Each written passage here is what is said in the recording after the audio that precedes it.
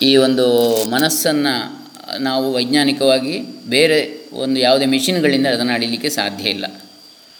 ಹಾಗಾಗಿ ಇದು ಬಹುಶಃ ಸೈಕಾಲಜಿ, ಮನಃಶಾಸ್ತ್ರ ಇದರಲ್ಲಿ ಬರತಕ್ಕಂಥ ಒಂದು ವಿಚಾರ ಆಗ್ತದೆ.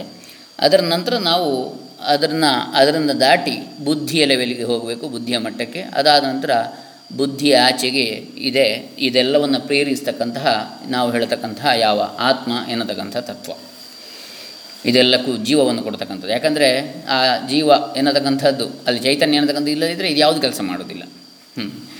ಹಾಗಾಗಿ ಇದನ್ನೆಲ್ಲ ಬೆಳಗುತ್ತಾ ಇರತಕ್ಕಂಥದ್ದು ಚೈತನ್ಯ, ಅದೇ ಸತ್ ಚಿತ್ ಆನಂದ ಸ್ವರೂಪವ ನಮ್ಮ ನಿಜ ಸ್ವರೂಪ ಎನ್ನತಕ್ಕಂಥದ್ದು. ಈಗ ಮನಸ್ಸಿನ ಬಗ್ಗೆ ನೋಡೋದಿದ್ರೆ ತುಂಟವಾದ, ಚಂಚಲವಾದ, ಅಸಂಸ್ಕೃತ ಮನಸ್ಸಿನಿಂದಲೇ ಮಾನವರ ಜೀವನ ಪೂರ್ತಿ ದುಃಖಮಯವಾಗಿದೆ ಅಂತ ಹೇಳ್ತಾರೆ. ಅಂದರೆ ಕ್ಷಣಚಿತ್ತಂ ಕ್ಷಣವಿತ್ತಂ ಅಂತ ಹೇಳ್ತಾರೆ.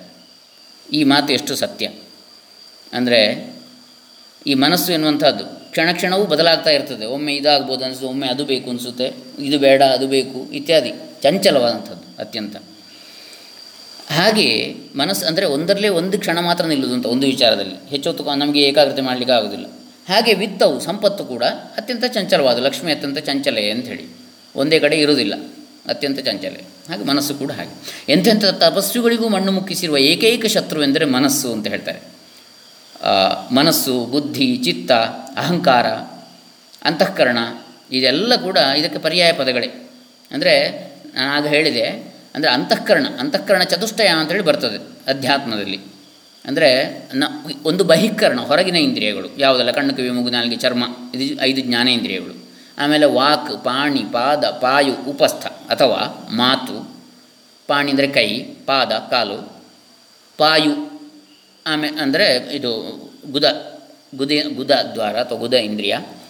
ಆಮೇಲೆ ಉಪಸ್ಥ ಅಂದರೆ ಗುಹ್ಯ ಅಥವಾ ಲಿಂಗ ಅಂತ ಹೇಳ್ತೇವೆ.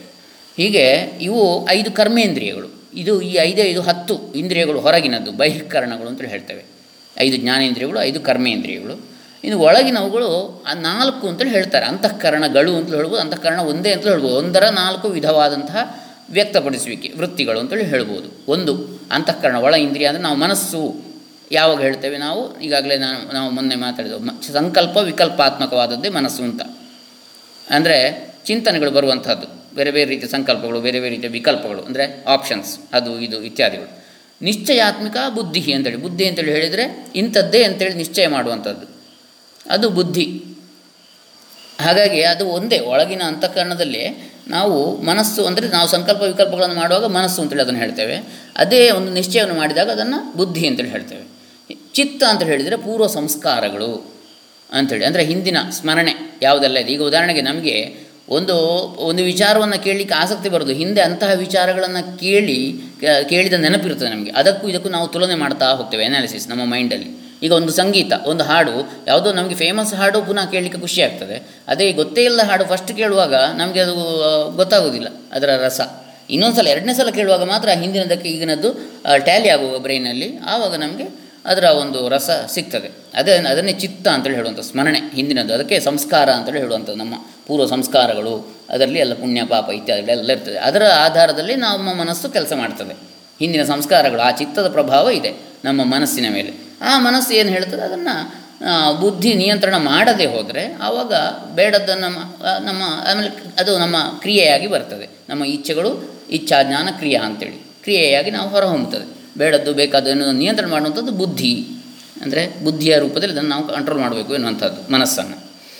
ಹೀಗೆ ಅರ್ಜುನನಂತಹ ಧೀರನನ್ನು ಕರ್ತವ್ಯ ಪ್ರಜ್ಞಾ ಶೂನ್ಯನಾಗಿ ಮಾಡಿದಂತಹ ಪಟಿಂಗ ಶತ್ರು ಎಂದರೆ ಈ ಚಂಚಲವಾದ ಮನಸ್ಸೇ ಅಂತ ಹೇಳ್ತಾರೆ ಸುಬ್ರಾಯ ಶರ್ಮರು ಅವರ ಒಂದು ಕೃತಿಯಲ್ಲಿ, ಪ್ರಬೋಧ ಚಿಂತಾಮಣಿ ಅಂತಕ್ಕಂಥ ಕೃತಿಯಲ್ಲಿ. ಸುಬ್ರಾಯ ಶರ್ಮರು ಮಹಾ ಅದ್ವೈತ ವೇದಾಂತಿಗಳು. ಬಹಳ ಚೆನ್ನಾಗಿ ಅವರು ಸರಳವಾಗಿ ಜನರಿಗೆ ಅರ್ಥ ಆಗುವ ರೀತಿಯಲ್ಲಿ 125-130ಕ್ಕೂ ಹೆಚ್ಚಿನ ಪುಸ್ತಕಗಳನ್ನು ಬರೆದಿದ್ದಾರೆ.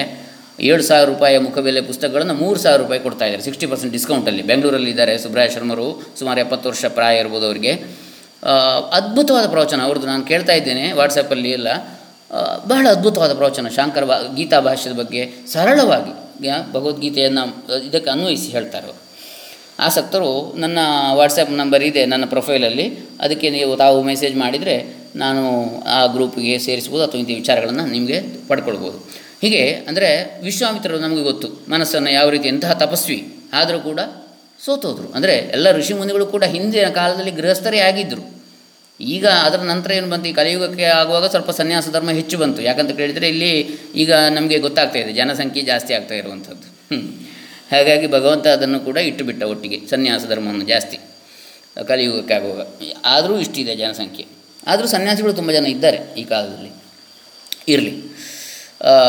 ಹಾಗಾಗಿ ಅಂತಹ ಶತ್ರು ಚಂಚಲವಾದ ಮನಸ್ಸು ಅಂತ, ಮನಸ್ಸೇ ಶತ್ರು ಅಲ್ಲ, ಚಂಚಲವಾದ ಮನಸ್ಸು ಶತ್ರು ಅಂತೇಳಿ.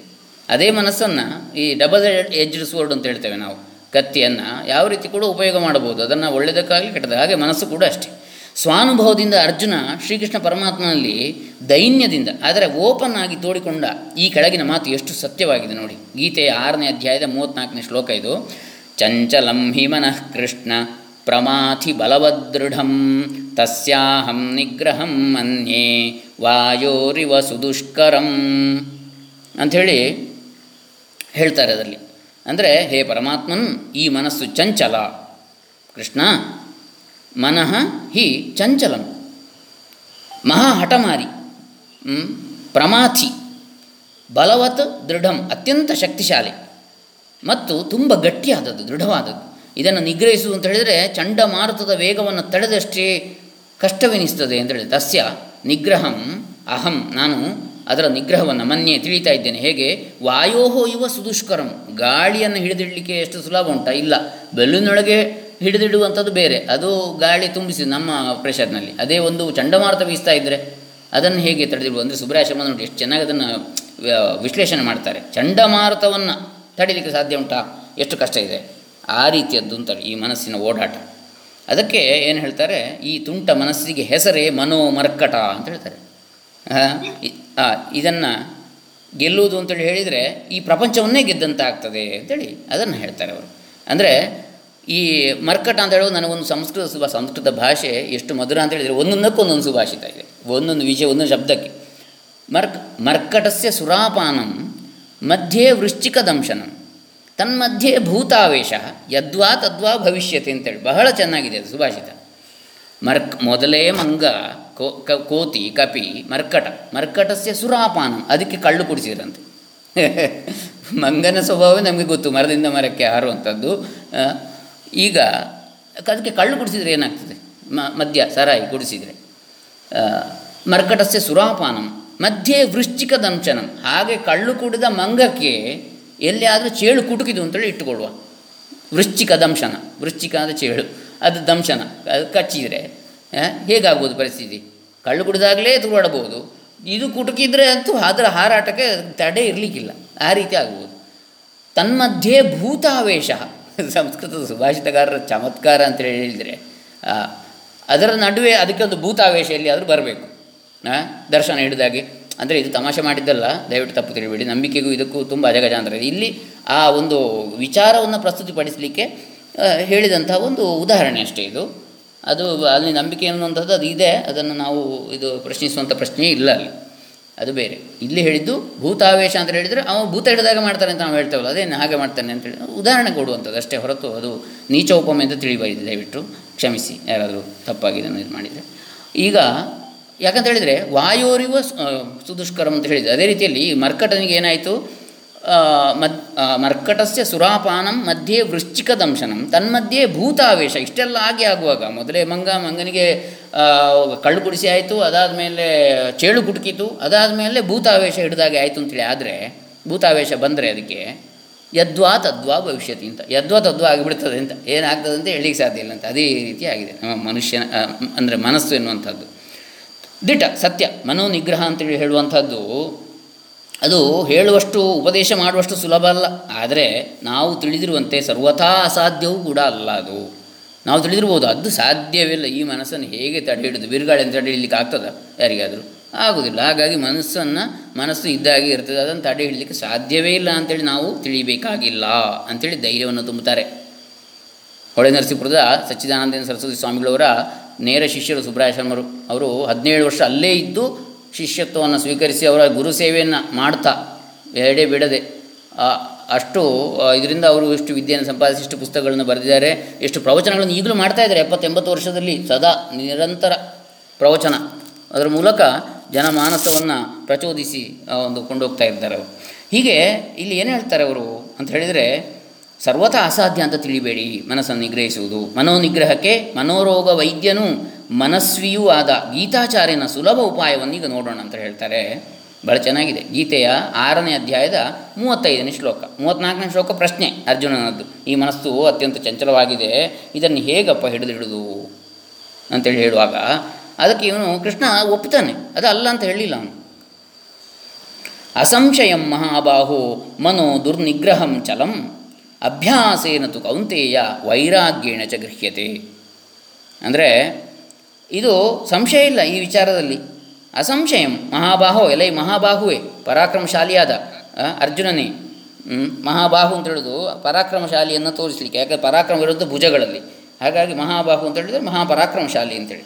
ಎಲೆ ಅರ್ಜುನನೇ, ಮಹಾಪರಾಕ್ರಮಶಾಲಿಯೇ, ಭರತವಂಶೀಯನೇ. ಅಸಂಶಯಂ ಮನೋ ದುರ್ನಿಗ್ರಹಂ ಚಲಂ, ಮನಸ್ಸನ್ನು, ಚಂಚಲವಾದ ಮನಸ್ಸನ್ನು ನಿಗ್ರಹಿಸುವಂಥದ್ದು ಸುಲಭ ಏನಲ್ಲ. ನೀನು ಹೇಳಿದ ಸತ್ಯವೇ, ಒಪ್ತೇನೆ ನಾನು. ಆದರೆ ಆ ಉಪಾಯದಿಂದ ನಿಗ್ರಹಿಸಬಹುದು ಅಂತೇಳಿ ಹೇಳ್ತಾನೆ. ಆ ಉಪಾಯ ಏನು? ಅಭ್ಯಾಸ ಏನತು ಕೌಂತೇಯ, ಎಲೆ ಕುಂತಿಪುತ್ರನೇ, ಅಭ್ಯಾಸದಿಂದಲಾದರೋ ವೈರಾಗ್ಯೇಣ ಚ ಗೃಹ್ಯತೆ, ಹಾಗೆ ವೈರಾಗ್ಯದಿಂದಲೂ ಕೂಡ ಅದನ್ನು ನಿಗ್ರಹಿಸಬಹುದು. ಆ ಉಪಾಯ ಏನು? ಶಮದಮ ಆದಿಗಳ ಅಭ್ಯಾಸ ಮತ್ತು ವೈರಾಗ್ಯ. ಶಮ ಅಂತೇಳಿ ಹೇಳಿದರೆ ಮನಸ್ಸಿನ ಪ್ರಶಮನ, ಮನಸ್ಸನ್ನು ಶಾಂತಗೊಳಿಸುವುದು, ಮನಸ್ಸಿನ ನಿಗ್ರಹ ಅಂತೇಳಿ ಶಾಂತಗೊಳಿಸುವುದು. ಆಮೇಲೆ ದಮ ಅಂತ ಹೇಳಿದರೆ ಇಂದ್ರಿಯಗಳ ನಿಗ್ರಹ, ಅಂದರೆ ಕಣ್ಣು, ಕಿವಿ, ಮೂಗು, ನಾಲಿಗೆ, ಚರ್ಮಗಳಿಗೆ ಆಯಾ ಇಂದ್ರಿಯಗಳ ವಿಷಯಗಳಲ್ಲಿ ತುಂಬ ಆಸಕ್ತಿ ಇರ್ತದೆ. ಕಣ್ಣಿಗೆ ತುಂಬ ಚಂದ ಸುಂದರವಾದ ವಸ್ತುಗಳನ್ನೇ ನೋಡಬೇಕು ಅಂತೇಳಿ ಮನಸ್ಸಿಗೆ ಖುಷಿ ಆಗ್ತದೆ ಅಂತೇಳಿ ಇರ್ತದೆ. ಹಾಗೆ ಕಿವಿಗೆ ತುಂಬ ಸುಂದರವಾದ ಸಂಗೀತ ಕೇಳಬೇಕು ಅಂತಲೇ, ಅಥವಾ ಒಳ್ಳೆಯ ಪ್ರವಚನವನ್ನು ಕೇಳಬೇಕು ಅಂತಲೂ ಕೂಡ ಹಾಗೆ ಇರ್ಬೋದು, ಇವೆಲ್ಲ ಇರ್ತದೆ.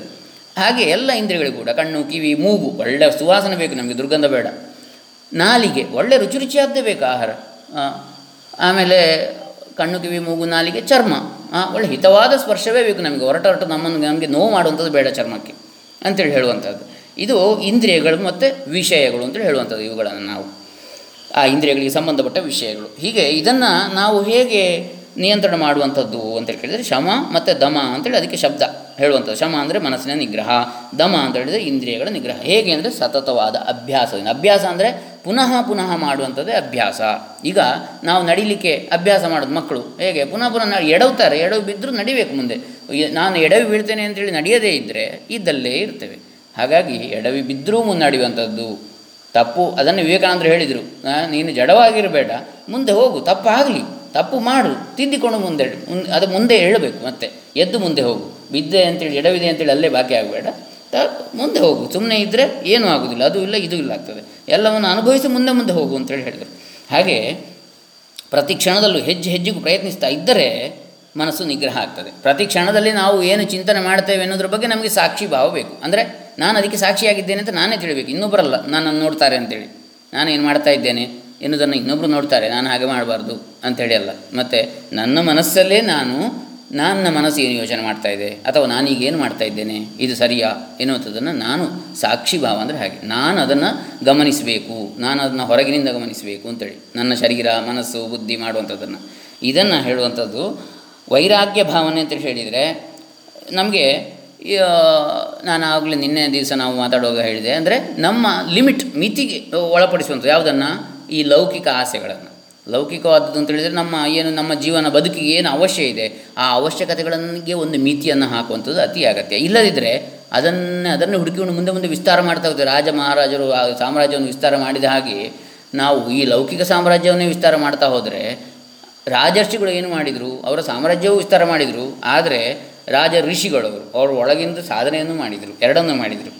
ಹಾಗಾಗಿ ನಾವು ಹೊರಗಿನದ್ದನ್ನು ಎಷ್ಟು ಮಾಡಬೇಕು ಅಂದರೆ, ಒಳಗಿನ ನಮ್ಮ ಸಾಧನೆ ಅಂದರೆ ಒಳಗೆ ಇಂತಹ ಸತ್ಸಂಗ ಇರ್ಬೋದು, ಅಥವಾ ಒಳ್ಳೆಯ ವಿಚಾರಗಳನ್ನು ಓದುವಂಥದ್ದು ಇರ್ಬೋದು, ಅದನ್ನು ಮಾಡಲಿಕ್ಕೆ ಕೂಡ ದಿನದಲ್ಲಿ ನಾವು ಸ್ವಲ್ಪ ಸಮಯವನ್ನು ಇಡಬೇಕು. ಅದಕ್ಕೆ ಯಾವುದಕ್ಕೂ ಪುರ್ಸೊತ್ತಿಲ್ಲ ಅಂತ ಹೇಳುವಷ್ಟು ಹೊರಗಿನ ವಹಿವಾಟುಗಳನ್ನು ಮಾಡಿದರೆ ನಮಗೆ ಅಲ್ಲಿ ಮನಸ್ಸಿಗೆ ಟೆನ್ಷನ್ಸೇ ಜಾಸ್ತಿ ಆಗ್ತದೆ. ವೈರಾಗ್ಯ ಭಾವನೆಯಿಂದ, ಆಮೇಲೆ ಭಕ್ತಿ, ಸತ್ಸಂಗ, ಜಪ, ತಪಾದಿ ಸಾಧನಗಳಿಂದಲೂ ಈ ಮನಸ್ಸನ್ನು ಸುಲಭವಾಗಿ ಜಯಿಸಬಹುದು ಅಂತೇಳಿ ಬಹಳ ಒಳ್ಳೆಯ ದಾರಿಯನ್ನು ಕೊಡ್ತಾರೆ ಸುಬ್ರಾಯಶ್ರಮ ಸರಳವಾಗಿ. ಅಂದರೆ ಭಕ್ತಿ ನಮಗೆ ಯಾವಾಗಲೂ ಇರ್ತದೆ. ಅಂದರೆ ದೇವಸ್ಥಾನಕ್ಕೆ ಹೋಗ್ತೇವೆ, ಮನೆಯಲ್ಲಿ ಕೂಡ ನಮ್ಮ ಪೂಜೆ ವ್ರತ ಇತ್ಯಾದಿಗಳನ್ನು ಮಾಡ್ತಾ ಇರ್ತೇವೆ. ಯಾಕೆ ಇದು ನಮ್ಮನ್ನು ಎಷ್ಟೋ ರಕ್ಷಿಸಿದೆ ಇಷ್ಟರವರೆಗೆ, ನಾವು ಪತನ ಆಗದ ಹಾಗೆ ನಮ್ಗೆ ಗೊತ್ತಾಗೋದಿಲ್ಲ.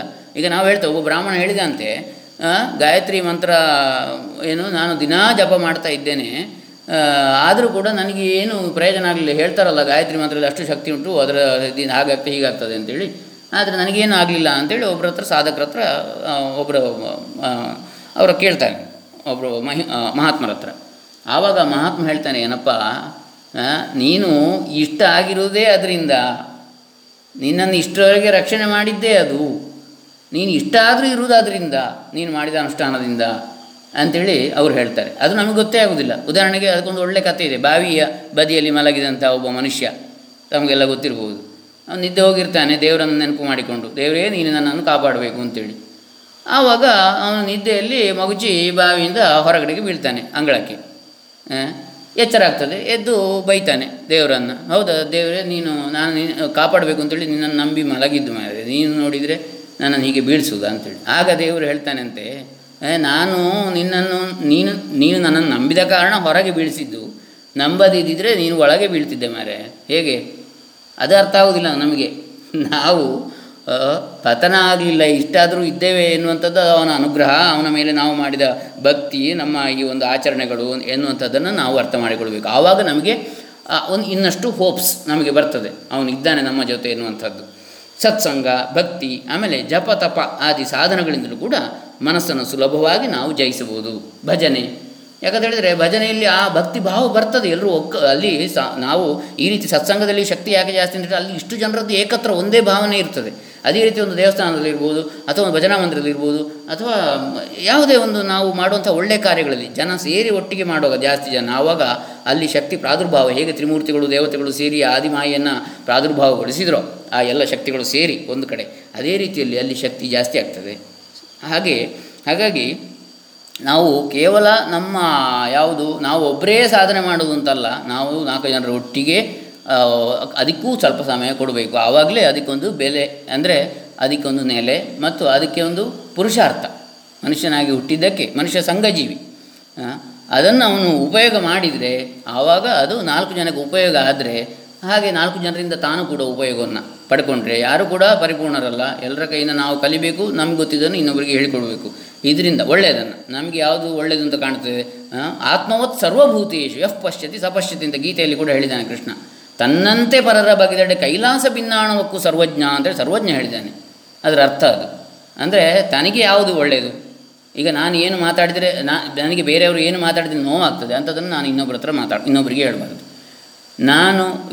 ನನಗೆ ಇನ್ನೊಬ್ಬರು ಏನು ಹೇಳಿದರೆ ಖುಷಿ ಆಗ್ತದೆ ಅಂಥದ್ದನ್ನೇ ನಾನು ಇನ್ನೊಬ್ಬರಿಗೂ ಹೇಳಬೇಕು ಅಥವಾ ಮಾಡಬೇಕು ಇತ್ಯಾದಿಗಳು. ಆತ್ಮವತ್ ಸರ್ವಭೂತೇಶು, ಆ ರೀತಿ ಆದಾಗ ಅದು ನಮ್ಮ ವಿನಯಶೀಲತೆ ಇತ್ಯಾದಿಗಳಿಂದ ಕೂಡ ಇದನ್ನು ನಾವು ಬೆಳೆಸ್ಕೊಳ್ಬೋದು. ಹೀಗೆ ಈ ರೀತಿಯಾಗಿ ಮನಸ್ಸನ್ನು ಜಯಿಸಬಹುದು. ಸತ್ಸಂಗ, ಜಪ ತಪ ಕಾಲಕ್ರಮೇಣ ಅದಕ್ಕೆ ಸಮಯ ಬೇಕಾಗ್ತದೆ. ನಾವು ಯಾವಾಗಲೂ ಈ ಸತ್ಸಂಗದ ಶ್ರವಣ ಇತ್ಯಾದಿಗಳು, ಆಮೇಲೆ ಅದರ ಬಗ್ಗೆ ಚಿಂತನೆ ಮಾಡ್ತಾ ಇದ್ದಾಗ ನಮಗೆ ಅದು ಪ್ರಯೋಜನ ಆಗ್ತದೆ.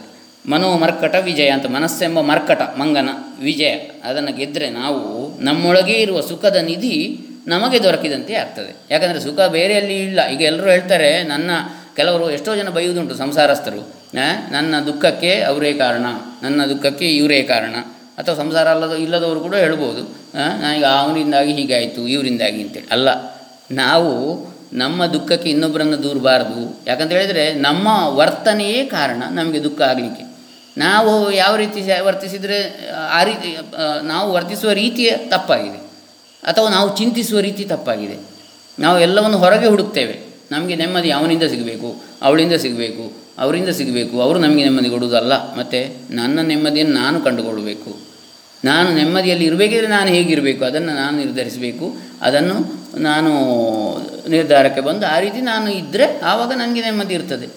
ಹಾಗಾಗಿ ಇದು ಬಹಳ ಒಂದು ಚೆನ್ನಾಗಿರ್ತಕ್ಕಂತಹ ವಿಚಾರ. ಅಲೆಕ್ಸಾಂಡರ್ನ ಕಥೆ ನಮಗೆ ಗೊತ್ತಿರ್ಬೋದು.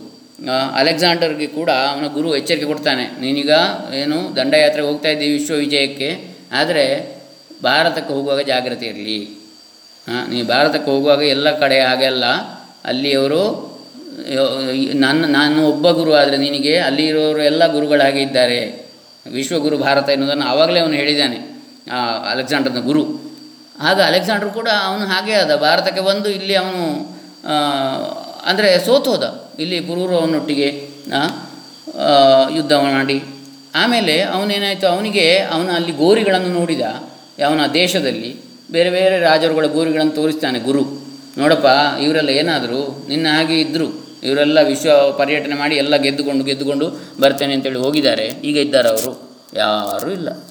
ಅಂದರೆ ನಮ್ಮ ಮನುಷ್ಯನ ಜೀವಿತ ಎನ್ನುವಂಥದ್ದು ಎಷ್ಟು ಸಮಯ ಇರ್ತದೆ, ಅಷ್ಟು ಸಮಯ ನಾವು ಹೇಗೆ ಇರುತ್ತೇವೆ, ಇನ್ನೊಬ್ಬರನ್ನು ದಮನಿಸಿ ಇನ್ನೊಬ್ಬರನ್ನು ಕಂಟ್ರೋಲ್ ಮಾಡಿ ಬದುಕುವಂಥದ್ದು, ಅಥವಾ ಇನ್ನೊಬ್ಬರನ್ನು ಸ್ನೇಹದಿಂದ ನಾವು ಇನ್ನೊಬ್ಬರ ಜೊತೆಗೆ ವರ್ತಿಸುವಂಥದ್ದು, ಇದು ನಮ್ಮ ಕೈಯಲ್ಲಿ. ಈಗ ಒಬ್ಬರಿಗೆ ಅಧಿಕಾರ ಇರ್ಬೋದು, ಅಧಿಕಾರ ಇದ್ದರೂ ಕೂಡ ಆ ಅಧಿಕಾರವನ್ನು ಯಾವ ರೀತಿ ಉಪಯೋಗ ಮಾಡಬೇಕು, ಸದುಪಯೋಗ ಮಾಡಬೇಕು. ಅಧಿಕಾರವನ್ನು ದರ್ಪದಿಂದ ಇನ್ನೊಬ್ಬರನ್ನು ಕಂಟ್ರೋಲ್ ಮಾಡಲಿಕ್ಕಲ್ಲ, ಅಧರ್ಮವನ್ನು ಸದೆಬಡಿಲಿಕ್ಕೆ, ಧರ್ಮವನ್ನು ಉದ್ಧಾರ ಮಾಡಲಿಕ್ಕೆ ಅದನ್ನು ಉಪಯೋಗ ಮಾಡಬೇಕು. ಅಂದರೆ ನಾನು ಹೇಳೋದು ಇಲ್ಲಿ ಧರ್ಮ ಅಂತ ಹೇಳಿದರೆ ಸತ್ಯ, ನ್ಯಾಯ ಇತ್ಯಾದಿಗಳನ್ನು ಇದು ಮಾಡಲಿಕ್ಕೆ, ಹಾಗೆ ಅನ್ಯಾಯಗಳನ್ನು ಸದೆಬಡಿದೆ. ಅದೇ ನಿಜವಾದ ಒಂದು ಯಾವುದು ರಾಜ ಕಾರಣ ಅಥವಾ ಒಬ್ಬ ರಾಜನ ಕರ್ತವ್ಯ ಅದು. ಆ ರೀತಿ ಆದಾಗ ಹಾಗೆ ಇನ್ನೊಂದು ಇದೆ, ಯಾವುದು ನಮ್ಮ ಮನಸ್ಸಿನ ಶಕ್ತಿ. ಮನಯೇವ ಮನುಷ್ಯಾಣಂ ಕಾರಣ ಬಂಧ ಮೋಕ್ಷಯೋ, ಬಂಧನಕ್ಕೂ ಮೋಕ್ಷಕ್ಕೂ ಮನಸ್ಸೇ ಕಾರಣ. ಮನಸ್ಸಸ್ತು ಪರಾಬುದ್ಧಿ, ಆಗಲೇ ನಾವು ಮಾತಾಡಿದೆವು. ಹಾಗಾಗಿ ಮನೋಮಯಮಾತ್ಮಾನ ಉಪಸಂಕ್ರಾಮತಿ ಉಪನಿಷತ್ತು ಕೂಡ ಹೇಳ್ತದೆ. ಅಂದರೆ ಮನೋಮಯ, ಅದಿಲ್ಲ ಪಂಚಕೋಶಗಳಿದೆ ಉಪನಿಷತ್ತುಗಳಲ್ಲಿ ಹೇಳ್ತದೆ. ಯಾವುದು ಅನ್ನಮಯ, ಪ್ರಾಣಮಯ, ಮನೋಮಯ, ವಿಜ್ಞಾನಮಯ, ಆನಂದಮಯ ಅಂತ ಹೇಳಿ ತೈತಿರಿಯ ಉಪನಿಷತ್ತು ಹೇಳ್ತದೆ. ನಾವು ಅನ್ನಮಯ ಕೋಶದಲ್ಲಿರುವಾಗ, ಅಂದರೆ ನಮ್ಮ ಶರೀರ ಅನ್ನಮಯವಾದ ಊಟ ಎಲ್ಲ ತಿಂದರೆ ಬೆಳೆಯುವಂಥ ಶರೀರ ಇದು, ಹೊರಗೆ ನಮಗೆ ಕಾಣುವಂಥದ್ದು. ಆಮೇಲೆ ಅನ್ನಮಯ, ಪ್ರಾಣಮಯ ಅಂದರೆ ಅಲ್ಲಿ ಶಕ್ತಿ ಬರ್ತದೆ. ಪ್ರಾಣ ಅಂದರೆ ವೈಟಲ್ ಫೋರ್ಸ್ ಅಂತೇಳಿ ಹೇಳ್ತಾರೆ. ಅಂದರೆ ನಮ್ಮ ಇಂದ್ರಿಯ, ನಮ್ಮ ಪ್ರಾಣಶಕ್ತಿ ಅಂತೇಳಿ ಹೇಳ್ತೇವೆ ನಾವು, ಅದು ಈ ಉಸಿರಾಟ ಇತ್ಯಾದಿಗಳು ನಡೆಯುವಂಥದ್ದು. ಆಮೇಲೆ ಅನ್ನಮಯ, ಪ್ರಾಣಮಯ, ಮನೋಮಯ ಅಂದರೆ ನಮ್ಮ ಮನಸ್ಸಿನ ಲೆವೆಲ್. ನಾವು ಮನಸ್ಸು ಎನ್ನುವಂಥದ್ದು ಇದೆ ನಮ್ಮಲ್ಲಿ. ನಾನು ಏನು ಅಂತೇಳಿ ಹೇಳುವಂಥದ್ದಲ್ಲಿ ಋಷಿ ಕಂಡುಹಿಡಿಯುವಂಥದ್ದು. ಮೊದಲು ಈ ಶರೀರವೇ ಅನ್ನಂ ಬ್ರಹ್ಮೇತಿ ವ್ಯಜಾನಾತ್, ಅನ್ನವೇ ಬ್ರಹ್ಮ ಅಂತ ತಿಳಿದ ಮೊದಲಿಗೆ. ಹಾಗಾಗಿ ಅದು ಅನ್ನಮಯ ಕೋಶ ಆಯಿತು, ಆತ್ಮನ ಹೊರಗಿನ ಕವರ್. ಅದಾದ ನಂತರ ಪ್ರಾಣಮಯ ಕೋಶ, ಪ್ರಾಣವೇ ಬ್ರಹ್ಮ ಅಂತ ತಿಳಿದ. ಆಮೇಲೆ 1 ವರ್ಷ ತಪಸ್ಸು ಮಾಡಿ, ನಾನು ಇನ್ನೇ ಹೇಳಿದೆ, ವರುಣನ ಮಗ ಭೃಗು ತಪಸ್ಸು ಮಾಡಿ ಆಗುವಾಗ ಏನು ಬ್ರಹ್ಮ ಅಂದರೆ ಏನು ಅಂತ ಅಪ್ಪನ ಹತ್ರ ಕೇಳಿದ. ಅಪ್ಪ ಹೇಳಿಲ್ಲ ಉತ್ತರ, ತಪಸ್ಸು ಮಾಡಿದ. 1 ವರ್ಷದಲ್ಲಿ ಅನ್ನವೇ ಬ್ರಹ್ಮ ಅಂತೇಳಿ ತಿಳಿದ. ಆಮೇಲೆ ಪ್ರಾಣವೇ ಬ್ರಹ್ಮ ಅಂತೇಳಿ ಹೇಳಿದ 1 ವರ್ಷದಲ್ಲಿ. ಮತ್ತೆ ಮುಂದಿನ ವರ್ಷದಲ್ಲಿ ಅವನು ಮನಸ್ಸೇ ಬ್ರಹ್ಮ ಅಂತೇಳಿ ತಿಳಿದ. ಹೀಗೆ ಒಳಗೊಳಗೆ ಹೋಗ್ತಾ ಅವನು ತಪಸ್ಸಿನಲ್ಲಿ ಮನೋಮಯ, ಆಮೇಲೆ ವಿಜ್ಞಾನಮಯ ಅಂದರೆ ಬುದ್ಧಿ, ಇದೇ ಬ್ರಹ್ಮ ಅಂತೇಳಿ ತಿಳಿದ. ಅದನ್ನೇ ಕಾನ್ಷಿಯಸ್ ಅಂತೇಳಿ ಹೇಳ್ತಾರೆ ಈಗ ಇಂಗ್ಲೀಷಲ್ಲಿ, ಪ್ರಜ್ಞಾನಂ ಬ್ರಹ್ಮ. ಆಮೇಲೆ ಇನ್ನೇನಾಯಿತು, ಅಲ್ಲಿ ಪ್ರಜ್ಞಾನ ಅಲ್ಲ, ಇದು ಕೇವಲ ವಿಜ್ಞಾನವನ್ನು ಹೇಳುವಂಥದ್ದು. ಪ್ರಜ್ಞಾನ ಅಂದರೆ ಆತ್ಮವನ್ನು ಹೇಳುವಂಥದ್ದು, ವಿಜ್ಞಾನ ಅಂದರೆ ಬುದ್ಧಿಯನ್ನು ಹೇಳುವಂಥದ್ದು. ವಿಜ್ಞಾನ ಅಂದರೆ ಈ ಸೈನ್ಸ್ ಅಲ್ಲ ಅದು. ಈಗ ಏನಾಯಿತು, ಅದರ ನಂತರ ವಿಜ್ಞಾನಮಯ ಕೋಶ ನಂತರ ಆನಂದಮಯ ಕೋಶ ಇದೆ. ಅದು ಇದೆಲ್ಲ ಕೋಶಗಳೇ ಆನಂದಮಯ ಅಂತೇಳಿ ಹೇಳಿದ ಕೂಡಲೇ ಅದು ಆನಂದವೇ ಆಗಲಿಲ್ಲ, ಆನಂದ ಸ್ವರೂಪ ನಾವು ನಿಜವಾಗಿ. ಈ ಎಲ್ಲ ಕೋಶಗಳು ಹೊರಗಿನ ಕವರ್ಗಳ ಒಳಗಿರುವಂಥ ತತ್ವ, ಅಥವಾ ಇದೆಲ್ಲಕ್ಕೂ ಯಾವುದು ಮೂಲ ಪ್ರೇರಕವಾದಂಥ ತತ್ವ ಯಾವುದಿದೆ ಅದೇ ನಾವು, ಅದನ್ನೇ ಆತ್ಮ ಅಥವಾ ಬ್ರಹ್ಮ ಅಂತ ಹೇಳಿದ್ದು ಅಂತ ಹೇಳ್ತಾರೆ. ಹೀಗೆ ಮನೋಬಲದ ಬಗ್ಗೆ ಈ ನಮ್ಮ ಮೆದುಳು ಅಂತ ಹೇಳಿದರೆ, ಮೆದುಳಿನಲ್ಲಿ ನಾವು ಕೇವಲ 10% ಇಲ್ಲೂ ಕಡಿಮೆ ಉಪಯೋಗ ಮಾಡೋದಂತೆ ವಿಜ್ಞಾನಿಗಳು ಹೇಳ್ತಾರೆ. ಹಾಗಾಗಿ ಇದನ್ನು ಉಳಿದ 90% ಉಪಯೋಗವೇ ಮಾಡೋದಿಲ್ಲ. ಅದು ಮಾಡುವಂಥ ಶಕ್ತಿ ವಿವೇಕಾನಂದರು ಹೇಳಿದರು, 12 ವರ್ಷ ಅಖಂಡವಾಗಿ ಬ್ರಹ್ಮಚರ್ಯವನ್ನು ಪಾಲನೆ ಮಾಡಿದರೆ ಒಂದು ಮೇಧಾನಾಡಿ ಅನ್ನೋಂಥ ಒಂದು ವಿಶೇಷ ನಾಡಿ ಹೊಸದಾಗಿ ಆತನಿಗೆ ಉಂಟಾಗ್ತದೆ. ಅದರಿಂದ ಅವನಿಗೆ ವಿಶೇಷವಾದ ಒಂದು ಆಧ್ಯಾತ್ಮಿಕ ಜಾಗೃತಿ ಆಗ್ತದೆ ಅಂತೇಳಿ ವಿವೇಕಾನಂದರು ಹೇಳ್ತಾರೆ. ಹಾಗೆ ನಮ್ಮ ಮೆದುಳುಗಳಲ್ಲಿ ಮಿಲಿಯಗಟ್ಟಲೆ ನ್ಯೂರಾನ್ಗಳಿದೆ. ಅದರಲ್ಲಿ mRNA ಇದೆ, ಆ ಮೆಮರಿಯನ್ನು ನೆನಪಿಟ್ಟುಕೊಳ್ಳುವಂಥ ಒಂದೊಂದು mRNA ಒಂದೊಂದು ವಿಷಯವನ್ನು, ಒಂದೊಂದು ಮೆಸೆಂಜರ್ RNA ನೆನಪಿಟ್ಟುಕೊಳ್ತದೆ. ಹಾಗೆ ಇಷ್ಟೆಲ್ಲ ಇದ್ದರೂ ಕೂಡ ನಾವು ಅದನ್ನೆಲ್ಲ ಒಂದು ಕಡೆಗೆ ಚಾನಲೈಸ್ ಮಾಡುವಾಗ ಅಲ್ಲಿ ಶಕ್ತಿ ಬರುವುದು, ಅದನ್ನು ಏಕಾಗ್ರತೆ ಮಾಡುವುದು. ಅದಕ್ಕೆ ಶಮ ದಮ ಬೇಕಾಗುವಂಥದ್ದು, ಮನಸ್ಸಿನ ನಿಗ್ರಹ, ಇಂದ್ರಿಯ ನಿಗ್ರಹ ಬೇಕಾಗುವಂಥದ್ದು. ನಿಗ್ರಹ ಅಂತ ಹೇಳಿದರೆ ಅದನ್ನು ಬಲವಂತವಾಗಿ ಮಾಡಲಿಕ್ಕೆ ಆಗೋದಿಲ್ಲ, ಅದನ್ನು ವೈರಾಗ್ಯದಿಂದ, ಅದನ್ನೇ ಹೇಳಿದ್ದು. ಒಂದು ಅಭ್ಯಾಸ, ಇನ್ನೊಂದು ವೈರಾಗ್ಯ. ಬಲವಂತವಾಗಿ ಯೋಗವನ್ನು ಮಾಡುವಾಗ ಬಲವಂತವಾಗಿ ಮಾಡಿದರೆ ನಮ್ಮ ಕೈಕಾಲು ಅಂದರೆ ನೋವಾದೀತು. ಅದನ್ನು ಅಭ್ಯಾಸ ದಿನೇ ಸ್ವಲ್ಪ ಆದಷ್ಟು ಮಾಡ್ತಾ ಮುಂದೆ ಹೋಗುವಂಥದ್ದು. ಅದೇ ರೀತಿ ಇದು ಕೂಡ ವೈರಾಗ್ಯ ಅಂತ ಹೇಳಿದರೆ, ಈಗ ನಾನು ಹೇಳಿದೆ, ಯಾವುದು ನಮಗೆ ಬೇಕಾದ್ದು, ಈಗ ಮನಸ್ಸಿನ ನಿಗ್ರಹ, ಇಂದ್ರಿಯ ನಿಗ್ರಹ. ಅಂದರೆ ನಾನು ಅಧ್ಯಾತ್ಮ, ನನಗೆ ಮನಸ್ಸು ಶಾಂತಿ ಬೇಕು ಅಂತಾದರೆ ನಾನೇನು ಮಾಡಬೇಕು, ನನ್ನ ಇತರ ಲೌಕಿಕ ವ್ಯವಹಾರಗಳಿಗೆ ಒಂದು ಮಿತಿಯನ್ನು ಹಾಕುವಂಥದ್ದು, ಅದನ್ನು ವೈರಾಗ್ಯ ಅಂತ ಹೇಳೋದು. ವೈರಾಗ್ಯ ಅಂತ ಹೇಳಿದರೆ ಇಲ್ಲಿ ಅಂದರೆ ಈ ಲೋಕದಲ್ಲಿ ಹಾಗೆ ಪರಲೋಕದಲ್ಲಿ ನನಗೆ ಅದು ಸಿಗಬೇಕು, ಇದು ಸಿಗಬೇಕು, ನನಗೆ ಸ್ವರ್ಗ ಸಿಗಬೇಕು, ನನಗೆ ಆ ಸುಖ ವೈಭೋಗ ಸಿಗಬೇಕು ಅಂತೇಳಿ ಹೇಳುವಂತಹ ಬಯಕೆಗಳು ಇರಬಾರ್ದು ಅಂತೇಳಿ. ಯಾಕೆ ಇರಬಾರ್ದು ಅಂತ ಕೇಳಿದರೆ ಆ ಆಸೆಯೇ ದುಃಖಕ್ಕೆ ಮೂಲ. ಬುದ್ಧ ಹೇಳಿದ ಅದನ್ನೇ ಸರಳವಾಗಿ. ಶಂಕರಾಚಾರ್ಯ ಏನು ಸಂಸ್ಕೃತದಲ್ಲಿ ಹೇಳಿದರೋ, ಬುದ್ಧ ಅದನ್ನು ಬೇರೆ ಭಾಷೆಯಲ್ಲಿ, ಬಾಳಿ ಭಾಷೆಯೋ ಅಥವಾ ಇನ್ನೊಂದರಲ್ಲಿ ಹೇಳಿದ, ಅಥವಾ ಅವನ ಭಾಷೆಯಲ್ಲಿ ಹೇಳಿದ. ಅವರವರು ಎಲ್ಲರೂ ಹೇಳಿದ್ದು ಇದನ್ನೇ. ಹಾಗಾದರೆ ನಾವು ಏನು ಮಾಡಬಾರ್ದಾ ಅಂತ ಕೇಳಿದರೆ ಹಾಗಲ್ಲ. ಅದಕ್ಕೆ ಭಗವದ್ಗೀತೆಯಲ್ಲಿ ಎಲ್ಲ ಚೆನ್ನಾಗಿ ಕೃಷ್ಣ ಉತ್ತರ ಕೊಡ್ತಾನೆ. ದೊಡ್ಡ ಸೈಕಾಲಜಿಸ್ಟ್ ಅವನು. ಅಂದರೆ ಯದೃಚ್ಛ ಲಾಭ ಸಂತುಷ್ಟ, ಅಂದರೆ ಕರ್ಮ ಫಲದಲ್ಲಿ ನಿನಗೆ ಆಸಕ್ತಿ ಬೇಡ. ಕರ್ಮ ಮಾಡು ನೀನು, ನಿನ್ನ ಕರ್ತವ್ಯ ಕರ್ಮ ಸ್ವಧರ್ಮ ಏನಿದೆ ಅದನ್ನೆಲ್ಲ ಮಾಡಬೇಕು ನೀನು. ಆದರೆ ಅದರ ಫಲವನ್ನು ಬಯಸಿ ಮಾಡಬೇಡ. ಬಂದ ಫಲವನ್ನು ತಗೊಳ್ಬೇಡ ಅಂತ ಹೇಳಿಲ್ಲ ಅವನು.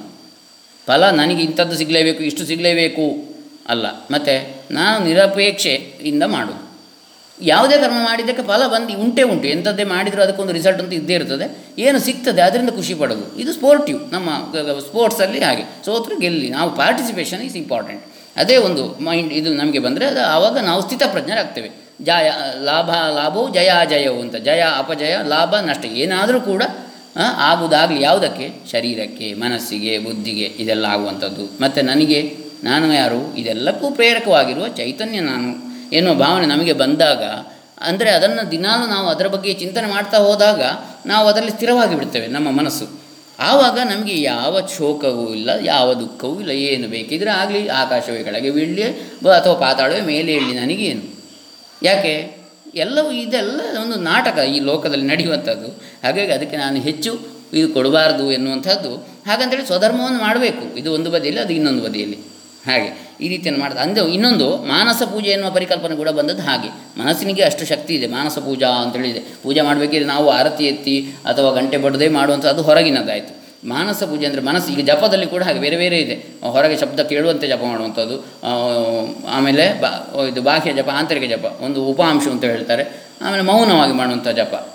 ಆವಾಗ ಜಪ ಮಾಡುವ ನಾಲಿಗೆ ಕೂಡ ಅಲ್ಲಾಡಬಾರ್ದು ಅಂತ, ಮನಸ್ಸಿನಲ್ಲಿ ನಾವು ಯಾವುದೇ ಮಂತ್ರವನ್ನು ಉಚ್ಚಾರ ಮಾಡುವಾಗ ಅದು ಅತ್ಯಂತ ಹೆಚ್ಚು ಶ್ರೇಷ್ಠ ಅಂತ ಹೇಳ್ತಾರೆ.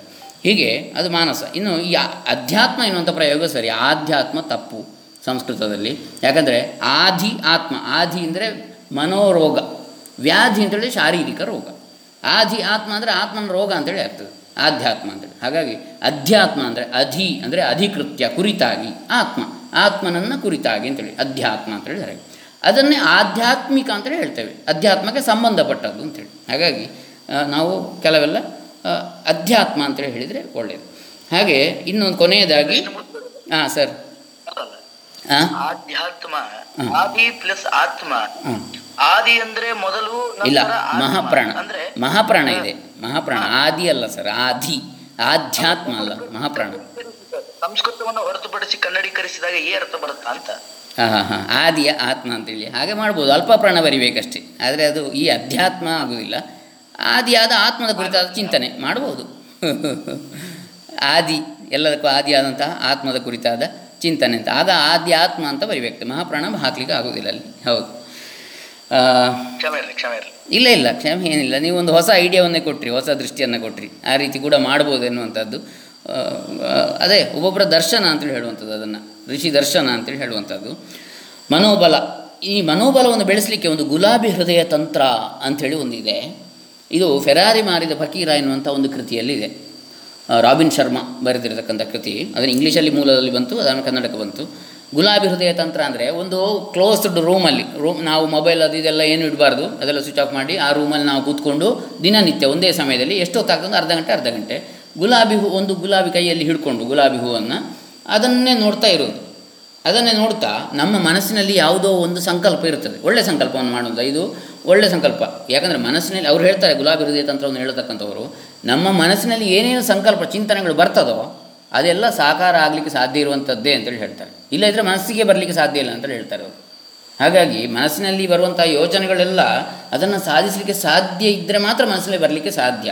ಹಾಗಾಗಿ ಮನಸ್ಸಿನಲ್ಲಿ ಬರುವುದೆಲ್ಲವನ್ನು ಸಾಧಿಸಲಿಕ್ಕೆ ಮನಸ್ಸಿಗೆ ಅಷ್ಟು ಶಕ್ತಿ ಇದೆ. ಅದನ್ನು ಈ ಗುಲಾಬಿ ಹೃದಯ ತಂತ್ರ, ಗುಲಾಬಿಯನ್ನು ಹಿಡಿದು ಅದನ್ನೇ ನೋಡ್ತಾ ಬೇರೆ ಯಾವ ಚಿಂತನೆ ಇಲ್ಲದೆ ಮನಸ್ಸಿನಲ್ಲಿ ನಮ್ಮ ಯಾವ ಒಂದು ಸಂಕಲ್ಪ ಇದೆ, ಇಂಥದ್ದು ಆಗಬೇಕು, ಒಳ್ಳೆಯ ಸಂಕಲ್ಪ, ಸತ್ಸಂಕಲ್ಪ, ಅದನ್ನು ದಿನಾಲು ಒಂದು ಅರ್ಧ ಗಂಟೆಯೋ ಚಿಂತನೆ ಮಾಡ್ತಾ, ಬೇರೆ ಯಾವುದೇ ಮನಸ್ಸು ಇದು ಚಂಚಲತೆ ಇಲ್ಲದೆ ಅಲ್ಲಿ ಯಾವುದೇ, ಆವಾಗ ನಾವು ಮೊದಲೇ ಎಲ್ಲರಿಗೂ ಸೂಚನೆ ಕೊಟ್ಟಿರಬೇಕು, ನಮ್ಮ ಮನೆಯಲ್ಲಿ ಇರ್ಬೋದು, ನಾವು ಎಲ್ಲಿರ್ತೇವೆ ಅಲ್ಲಿ ಬಾಕಿದವರಿಗೆ ನನಗೆ ಅರ್ಧ ಗಂಟೆ ಯಾರು ಉಪದ್ರ ಕೊಡಬೇಕು ಅಂತ. ಯಾಕಂದರೆ ನಮ್ಗೆ ಆಗಾಗ ಡಿಸ್ಟರ್ಬ್ ಆಗಬಾರ್ದು. ಈಗ ಹೇಳಿದ್ರೆ ನಾನಿದು ಪ್ರಾಕ್ಟಿಕಲಾಗಿ ಏನೋ 1 ದಿನ 2 ದಿನ ಮಾಡಿ ನೋಡಿರ್ಬೋದು ಅಷ್ಟೇ, ಮಾಡಲಿಲ್ಲ ನಾನು. ಆದರೆ ಆ ಪುಸ್ತಕದಲ್ಲಿ ಇದೆ ಒಂದು ವಿಷಯ ಹೇಳಿದಷ್ಟೇ, ಮಾಡುವ ಸಾಧ್ಯತೆ, ಆಸಕ್ತಿ ಅಥವಾ ಸಾಮರ್ಥ್ಯ ಇರುವವರಿಗೆ ಮಾಡಿ ನೋಡ್ಬೋದು. ಗುಲಾಬಿಯನ್ನು ಹಿಡಿದು ಆ ಮನಸ್ಸಿನ ನಮ್ಮ ಸಂಕಲ್ಪ ಏನಿದೆ ಅದನ್ನೇ ಚಿಂತನೆ ಮಾಡ್ತಾ ಇರುವಂಥದ್ದು ಒಂದು ಅರ್ಧ ಗಂಟೆ ಹೊತ್ತು. ಆವಾಗ ಅದನ್ನು ನಾವು ಸಾಕಾರ ಮಾಡುವ ಶಕ್ತಿಯನ್ನು ಪಡ್ಕೊಳ್ತೇವೆ ಅಂತೇಳಿ, ಬೇರೆ ಯಾವುದೇ ಚಿಂತನೆಯನ್ನು ಬಿಟ್ಟು ಆ ರೀತಿ ಮಾಡಿದರೆ. ಇದು ಒಂದು ತಾಂತ್ರಿಕವಾದ ವಿಧಾನ, ಗುಲಾಬಿ ಹೃದಯ ತಂತ್ರ ಅಂತೇಳಿ ಅದರಲ್ಲಿ ಬಂದು. ಹೀಗೆ ಸಂಕಲ್ಪ ಶಕ್ತಿ ಅತ್ಯಂತ ಪ್ರಬಲವಾದದ್ದು. ಇಚ್ಛಾ, ಜ್ಞಾನ, ಕ್ರಿಯಾ, 3 ಶಕ್ತಿಗಳು. ಇಚ್ಛೆ ಅದು ಮನಸ್ಸಿನಲ್ಲಿ ಮೊದಲು ಬರುವಂಥದ್ದು, ಇಡ್ ಡಿಸೈರ್ ಅಂತ ಹೇಳ್ತೇವೆ. ಆಮೇಲೆ ಈಗೋ ಅಂತ ಹೇಳ್ತೇವೆ, ಅಹಂ ಅಂಥೇಳಿ. ಆಮೇಲೆ ಸೂಪರ್ ಈಗೋ ಅಂತ ಹೇಳ್ತೇವೆ, ಅದು ಅದಕ್ಕಿಂತಲೂ ಹಿಂದಿನದ್ದು, ಕಂಟ್ರೋಲಿಂಗ್, ಒಂದರ ಮೇಲೆ ಒಂದೊಂದು ಇರ್ತದೆ. ಹೀಗೆ ಇನ್ನು ಅದು ಇಚ್ಛೆಯ ಬಗ್ಗೆ ಆಯಿತು. ಜ್ಞಾನ ಅಂತ ಹೇಳಿದ್ರೆ ನಾಲೆಜ್, ನಮಗೆಲ್ಲ ಗೊತ್ತು. ಕ್ರಿಯೆ ಅದನ್ನು ಇಂಪ್ಲಿಮೆಂಟ್ ಮಾಡುವಂಥದ್ದು. ಈಗ ಜ್ಞಾನ ಇದ್ದರೆ ಮಾತ್ರ ನಮಗೆ ಇಚ್ಛೆ ಬರಲಿಕ್ಕೆ ಸಾಧ್ಯ. ಯಾವುದೇ ಒಂದು ವಸ್ತುವಿನ ಬಗ್ಗೆ, ಯಾವುದೇ ವಿಷಯದ ಬಗ್ಗೆ ನಮಗೆ ತಿಳುವಳಿಕೆ ಇದ್ದಾಗ ಆಮೇಲೆ ಅದರಲ್ಲಿ ಪ್ರವರ್ತನೆ ಮಾಡಲಿಕ್ಕೆ ಇಚ್ಛೆ ಬರ್ತದೆ. ಹಾಗಾಗಿ ಬುದ್ಧಿ ಮೇಲಿನದ್ದು, ಅದರ ನಂತರ ಮನಸ್ಸು ಅದನ್ನು ಇಚ್ಛೆ ಮಾಡ್ತದೆ, ಇಚ್ಛಿಸ್ತದೆ. ಬುದ್ಧಿಯಲ್ಲಿ ಜ್ಞಾನ ಇದ್ದರೆ ಅದರ ಬಗ್ಗೆ. ಆಮೇಲೆ ಕ್ರಿಯೆ, ಆವಾಗ ಅದು ಇಂದ್ರಿಯಗಳ ಮೂಲಕ ಹೊರಗೆ ಬರ್ತದೆ. ಯಾವುದು ಅದರ ಕ್ರಿಯೆ, ಆ ಪ್ರವರ್ತನೆ ಆಗ್ತದೆ ಕಣ್ಣು, ನಮ್ಮ ಪಂಚೇಂದ್ರಿಯಗಳು ಅಥವಾ ಪಂಚಕರ್ಮೇಂದ್ರಿಯ, ಪಂಚಜ್ಞಾನೇಂದ್ರಿಯಗಳ ಮೂಲಕ. ಹೀಗೆ ಬಹಳ ವಿಶೇಷವಾಗಿದೆ. ಅವಕಾಶಕ್ಕಾಗಿ ಧನ್ಯವಾದಗಳು. ಇದರ ಬಗ್ಗೆ ತಮ್ಮ ಎಲ್ಲರ ನೋಟಗಳನ್ನು ನಾನು ಕೇಳಲಿಕ್ಕೆ ಆಸಕ್ತನಾಗಿದ್ದೇನೆ. ಧನ್ಯವಾದಗಳು. ತುಂಬ ಧನ್ಯವಾದಗಳು ಕೃಷ್ಣಮೂರ್ತಿ ಸರ್. ನೀವು ಕೊಟ್ಟ ಮನಸ್ಸೆಂಬ ಮರ್ಕಟ್ಟದ ಬಗ್ಗೆ, ಮನಸ್ಸನ್ನು ಹೇಗೆ ಗೆಲ್ಲುವುದು ಅಂತ ವಿಸ್ತಾರವಾಗಿ ತುಂಬ ಹೇಳಿದ್ದಕ್ಕೆ ತುಂಬ ಧನ್ಯವಾದಗಳು. ನಮ್ಮ ಮುಂದಿನ ಸ್ಪೀಕರ್ ಸೀನು ವೈದ್ಯ ಅವರು ಮಾತಾಡ್ತಾರೆ. ಆಪಾದ ಮೌಲಿ ಪರ್ಯಂತಂ ಗುರುಣಾಮಾಕೃತಿಂ ಸ್ಮರೆತ್ತೇನ ವಿಜ್ಞಾಪನಶಂತಿ ಸಿದ್ಧಿಂಚಿತ್ತ ಮನೋರಥ. ಗುರುಗಳ ತನ್ನ ಸ್ಮರಣೆ ಮಾಡಿ ಈ ಒಂದು ವಿಚಾರದ ಕುರಿತು ಮಾತನಾಡಲಿಕ್ಕೆ ಬಯಸ್ತಾ ಇದ್ದೇನೆ. ಹಿಂದೆ ಆಧ್ಯಾತ್ಮದ ಮೊದಲ ಭಾಗದಲ್ಲಿ ನಾವು ಒಂದು ಮಾತನ್ನು ಹೇಳಿದ್ದೆ. ಈ ದೇಹ ಅಂತಕ್ಕಂಥದ್ದು ಭಗವಂತ ನಮಗೆ ಕೊಟ್ಟಿರ್ತಕ್ಕಂತಹ ಒಂದು ವಸ್ತು, ನಮ್ಮೊಳಗಿರುವಂತಹ ಆತ್ಮಕ್ಕೆ ಸಾಧನೆ ಮಾಡಲಿಕ್ಕಾಗಿ ಕೊಟ್ಟಂತಹ ಒಂದು ವಸ್ತು ಈ ಶರೀರ. ಅದಕ್ಕಾಗಿ ದಾಸರು ಹೇಳ್ತಾರೆ, ಸಾಧನ ಶರೀರವಿದು ನೀದಯದಿ ಕೊಟ್ಟದ್ದು ಸಾಧಾರಣವಲ್ಲ ದೀನ ಬಂಧು ಎಂಬುದಾಗಿ ಹೇಳ್ತಾರೆ. ಈ ಶರೀರ ಅಂತಕ್ಕಂಥದ್ದು ಒಂದು ಮನೆ ಆದರೆ, ಈ ಶರೀರದ ಒಳಗಿರುವಂತಹ ಕೋಣೆ ಅದು ಆಧ್ಯಾತ್ಮದ ಕೋಣೆ. ನಾ ಹೇಳಿದ್ದೆ, ನವವಿಧ ಬಕುತಿಗಳ ಬಗ್ಗೆ ನಾನು ಮಾತನಾಡಿದ್ದೆ ಹಿಂದಿನ ಸಂಚಿಕೆಯಲ್ಲಿ, ನೆನಪಿದೆ ನನಗೆ. ನವವಿಧ ಬಕುತಿ ಯಾವುದು? ಭಕ್ತಿಗಳ 9 ವಿಧಗಳು ಕೂಡಿದರೆ ಅದು ಪರಮೇಶ್ವರ ಭಕ್ತಿ ಆಗ್ತದೆ, ಅದು ಶುದ್ಧ ಭಕ್ತಿ ಆಗ್ತದೆ ಅಂತ ಹೇಳಿದೆ. ಹೀಗೆ ಈ ದೇಹವೆಂಬತಕ್ಕಂತಹ ಮನೆಯಲ್ಲಿ, ಆಧ್ಯಾತ್ಮ ಎಂಬತಕ್ಕಂತಹ ಕೋಣೆಯಲ್ಲಿ ಭಕ್ತಿ ಎಂಬುವಂತಹ ಆಯುಧವನ್ನು ಹಿಡಿದವ ಮಾತ್ರ ಮೋಕ್ಷಕ್ಕೆ ಹೋಗಲಿಕ್ಕೆ ಸಾಧ್ಯ, ಅವನು ಜೀವನದಲ್ಲಿ ಏನಾದರೂ ಸಾಧನೆ ಮಾಡಲಿಕ್ಕೆ ಸಾಧ್ಯ ಅಂತ ನಾನು ಹೇಳಿದೆ. ಆದರೆ ಭಕ್ತಿಯನ್ನ ನಿಗ್ರಹಿಸಿ ತನ್ನ ಬಳಿಯಲ್ಲಿ ಹಿಡಿದುಕೊಳ್ಳಿಕ್ಕೆ ಆತನಿಗೆ ಮನಸ್ಥಿತಿಯ ಬೆಂಬಲ ಬಹಳ ಬೇಕಾಗ್ತದೆ. ಆದರೆ ಮನಸ್ಸನ್ನ ಒಂದೇ ಸ್ಥಿತಿಯಲ್ಲಿ ಇಟ್ಟುಕೊಳ್ಳೋದು ಬಹಳ ಕಷ್ಟ. ಅದು ಎಷ್ಟು ಕಷ್ಟ ಅಂತಂದ್ರೆ, ಎಷ್ಟು ನಾವು ಗ್ರಂಥಾದಿಗಳ ಅಧ್ಯಯನ ಮಾಡಿರುವುದು ಕೂಡ, ಎಷ್ಟು ಶುಚಿಯಾಗಿದ್ರೂ ಕೂಡ ಮನಸ್ಸನ್ನ ನಿಗ್ರಹಿಸುವುದು ಬಹಳ ಕಷ್ಟ. ನಮ್ಮ ಕೃಷ್ಣಮೂರ್ತಿಯವರು ಮಾತಾಡ್ತಾ ಅದ್ಭುತವಾದಂತಹ ಉದಾಹರಣೆಗಳನ್ನ, ದೃಷ್ಟಾಂತಗಳನ್ನ ಕೊಟ್ಟರು. ಅರ್ಜುನನ ಮನಸ್ಥಿತಿ ಹೇಗಿತ್ತು ನೋಡಿ. ಅಖಿಲಾಂಡ ಕೋಟಿ ಬ್ರಹ್ಮಾಂಡ ನಾಯಕ, ಸಮಸ್ತ ಜಗತ್ತನ್ನ ತನ್ನ ಉದರದಲ್ಲಿ ಹೊಟ್ಟೆಯಲ್ಲಿಟ್ಟುಕೊಂಡು ಸಾಕಿ ಸಲುಹಿರ್ತಕ್ಕಂತಹ ವಿಷ್ಣು ಪರಮಾತ್ಮನ ಪ್ರತಿರೂಪವಾದ ಶ್ರೀಕೃಷ್ಣ ಪರಮಾತ್ಮ ಪಕ್ಕಕ್ಕಿದ್ರೂ ಕೂಡ ಅರ್ಜುನನಿಗೆ ಮನಸ್ಸಿನ ನಿಗ್ರಹ ಆಗಲಿಲ್ಲ. ಯುದ್ಧದ ಸಂದರ್ಭದಲ್ಲಿ ಕುಸಿದು ಕೆಳಗಡೆ ಕೂಡುತ್ತಾ, ಎದುರಿರೋರೆಲ್ಲ ನನ್ನ ಬಂಧು ಬಳಗದವರು, ನನ್ನ ಮಿತ್ರರು, ನನ್ನ ಗುರು ಹಿರಿಯರು, ಅವರ ವಿರುದ್ಧ ನಾನು ಹೇಗೆ ಯುದ್ಧ ಮಾಡಲಿ ಅಂತ ಹೇಳಿ ಕೂತ. ಯುದ್ಧ ಮಾಡುವ ತನಕನೂ ಬಹಳ ಬಲಿಷ್ಠವಾಗಿ ಗಾಂಭೀರ್ಯದಿಂದ, ರೋಷದಿಂದ, ಆವೇಶದಿಂದ ಯುದ್ಧ ಮಾಡಲಿಕ್ಕೆ ಬಂದ ಅರ್ಜುನ, ಆದ್ರೆ ಎಲ್ಲರನ್ನು ನೋಡಿದ ಒಂದೇ ಕ್ಷಣಕ್ಕೆ ಕುಸಿದು ಕೆಳಗಡೆ ಕೂಡುತ್ತಾ. ಯಾಕೆಂದ್ರೆ ಮನಸ್ಸಿನ ನಿಗ್ರಹ ಅರ್ಜುನನಿಗಿರಲಿಲ್ಲ. ಅದಕ್ಕೆ ಸಂಬಂಧಪಟ್ಟಂತಹ ಪ್ರಶ್ನೋತ್ತರಗಳನ್ನ, ಭಗವದ್ಗೀತೆಯಲ್ಲಿ ಬಂದಂತಹ ಶ್ಲೋಕಗಳನ್ನ ಮತ್ತು ಅದರ ಭಾವಾರ್ಥ ಅರ್ಥಗಳನ್ನ ಕೃಷ್ಣಮೂರ್ತಿಯವರು ತಿಳಿಸಿಕೊಟ್ರು. ಹೀಗೆ ಸಾಕ್ಷಾತ್ ಭಗವಂತ ನಮ್ಮ ಪಕ್ಕದಲ್ಲಿ ಇದ್ರೂ ಕೂಡ ಮನಸ್ಸಿನ ನಿಗ್ರಹ ಮಾಡುವಂತಹ ಸಾಮರ್ಥ್ಯ, ಶಕ್ತಿ ನಮ್ಮಲ್ಲಿಲ್ಲ. ಇದು ನಮ್ಮ ಹಣೆ ಬರಹ. ಇನ್ನು ಮನಸ್ಸಿನ ನಿಗ್ರಹವನ್ನು ಯಾವ ರೀತಿ ಮಾಡಬೇಕು ಅಂದ್ರೆ, ದಾಸರು ಹೇಳ್ತಾರೆ, ಅಭಿಮಾನಿ ದೇವತೆಗಳು ಅಂತ ಇರ್ತಾರೆ. ಅಂದ್ರೆ ವಿದ್ಯೆಗೆ ಸರಸ್ವತಿ ಅಭಿಮಾನಿ, ಅಥವಾ ಸೂರ್ಯನು ಅಭಿಮಾನಿ ಅಂತ ಹೇಳ್ತಾರೆ. ಇನ್ನು ವಿನಯಕ್ಕೆ ಗಣಪತಿ ಅಭಿಮಾನಿ, ಮತ್ತೆ ಔಷಧಕ್ಕೆ ಅಥವಾ ಒಂದು ಸದೃಢವಾದ ಆರೋಗ್ಯಕ್ಕೆ ಯಾರು ಅಭಿಮಾನಿ ಅಂದ್ರೆ ಧನ್ವಂತರಿ ಅಭಿಮಾನಿ, ನಿರ್ವಿಘ್ನಗಳಿಗೆ ಗಣಪತಿ ಅಭಿಮಾನಿ. ಹೀಗೆ ಅಭಿಮಾನಿ ದೇವತೆಗಳು ಅಂತ ಇರ್ತಾರೆ. ಮನಸ್ಸಿಗೆ ಯಾರು ಅಭಿಮಾನಿ ಅಂತಂದ್ರೆ ಮನೋನಿಯಾಮಕ ರುದ್ರದೇವರು, ಶಿವ, ಆತ ಅಭಿಮಾನಿ. ಆತನ ಸ್ಮರಣೆಯಿಂದ ಮಾತ್ರ ಏನಾಗ್ತದೆ ಅಂತಂದ್ರೆ ಮನಸ್ಸನ್ನ ನಿಗ್ರಹ ಮಾಡಲಿಕ್ಕೆ ಸಾಧ್ಯ ಆಗ್ತದೆ, ಚಂಚಲ ಮನಸ್ಸನ್ನ ಸ್ಥಿರವಾಗಿ ಇಡಿಸ್ಲಿಕ್ಕೆ ಸಾಧ್ಯ ಆಗ್ತದೆ ಅಂತ ಹರಿದಾಸರು ಹೇಳ್ತಾರೆ. ಎಂತ ಅದ್ಭುತವಾದಂತಹ ಒಂದು ಸಾಲನ್ನ ಹೇಳ್ತಾರೆ ಹರಿದಾಸರು ಅಂತಂದ್ರೆ, ಮನಸ್ಸು ಕಾರಣವಲ್ಲ ಪಾಪ ಪುಣ್ಯಕ್ಕೆಲ್ಲ, ಅನಲಾಕ್ಷ ನಿನ್ನ ಪ್ರೇರಣೆ ಇಲ್ಲದೆ ಧನುಜ ಗಜ ಮದ ಹರಿದಂಡ ಪ್ರಣಾಮವ ಮಾಳ್ಪೆ, ಮಣ್ಣಿಸು ಈ ಮನವ ಸಜ್ಜನರ ಚರಣದಲ್ಲಿ ಕೈಲಾಸವಾಸ ಗೌರೀಶ ಈಶ ಅಂತ ದಾಸಪ್ರಖ್ಯಾತರಾಗಿರ್ತಕ್ಕಂತಹ ವಿಜಯದಾಸರು ಹೇಳ್ತಾರೆ. ಮನಸ್ಸು ಕಾರಣವಲ್ಲ ಪಾಪ ಪುಣ್ಯಕ್ಕೆಲ್ಲ, ಪಾಪ ಪುಣ್ಯಕ್ಕೆಲ್ಲವೂ ಮನಸ್ಸು ಕಾರಣ ಅಲ್ಲ, ಆ ಮನಸ್ಸನ್ನ ನಿಯಂತ್ರಿಸ್ತಾ ಇದೆಯಲ್ಲ ನೀನು ಕಾರಣ ಅಂತ ಹೇಳ್ತಾರೆ ಶಿವನಿಗೆ. ಅಂದ್ರೆ ಶಿವನ ನಿಗ್ರಹದಲ್ಲಿರುತ್ತೆ, ಮನೋನಿಯಾಮಕ ಅಂತ ನಾವು ಆತನಿಗೆ ಕರೀತೇವೆ ರುದ್ರದೇವರಿಗೆ. ಯಾಕೆ ಅಂದ್ರೆ ಮನಸ್ಸನ್ನ ಸ್ಥಿರವಾಗಿ ಇಡಲಿಕ್ಕೆ ಸಹಾಯ ಮಾಡುವಂತಹ ಮತ್ತು ಮನಸ್ಸಿನ ಅಭಿಮಾನಿ ದೇವತೆ ಆಗಿರ್ತಕ್ಕಂಥದ್ದು ರುದ್ರದೇವರು. ಆದ ಕಾರಣಕ್ಕಾಗಿ ಮನಸ್ಸು ಕಾರಣವಲ್ಲ ಪಾಪ ಪುಣ್ಯಕ್ಕೆಲ್ಲ, ಅನಲಾಕ್ಷ ನಿನ್ನ ಪ್ರೇರಣೆ ಇಲ್ಲದೆ ಧನುಜ ಗದಮದ ಹಾರಿ ದಂಡ ಪ್ರಣಾಮವ ಮಾಡದೆ, ಅಂದ್ರೆ ನಿನಗೆ ದಂಡ ನಮಸ್ಕಾರ ಹಾಕ್ತೀನಿ, ಮನ್ನಿಸು ಈ ಮನವ ಸಜ್ಜನರ ಚರಣದಲ್ಲಿ, ನಿನಗೆ ದಂಡ ಪ್ರಣಾಮಗಳನ್ನ ಹಾಕ್ತೇನೆ, ನಿನಗೆ ಸಾಷ್ಟಾಂಗ ನಮಸ್ಕಾರವನ್ನು ಮಾಡ್ತೇನೆ ಪರಶಿವನೇ, ಈ ಮನಸ್ಸನ್ನು ಸಜ್ಜನರ ಚರಣದಲ್ಲಿ ಅಂದ್ರೆ ಒಳ್ಳೆಯ ಜನರ ಪಾದದ ಅಡಿಯಲ್ಲಿ ಇರಿಸುವಂತೆ ಮಾಡು ಎಂಬುದಾಗಿ ಪ್ರಾರ್ಥನೆ ಮಾಡಿ. ಹೀಗೆ ಮನಸ್ಸನ್ನ ನಿಗ್ರಹ ಮಾಡಲಿಕ್ಕೆ, ಮನಸ್ಸನ್ನ ಸ್ಥಿರವಾಗಿ ಇಡ್ಲಿಕ್ಕೆ ಅನೇಕ ಸಾಧನೆಗಳನ್ನ ಮಾಡಬೇಕು.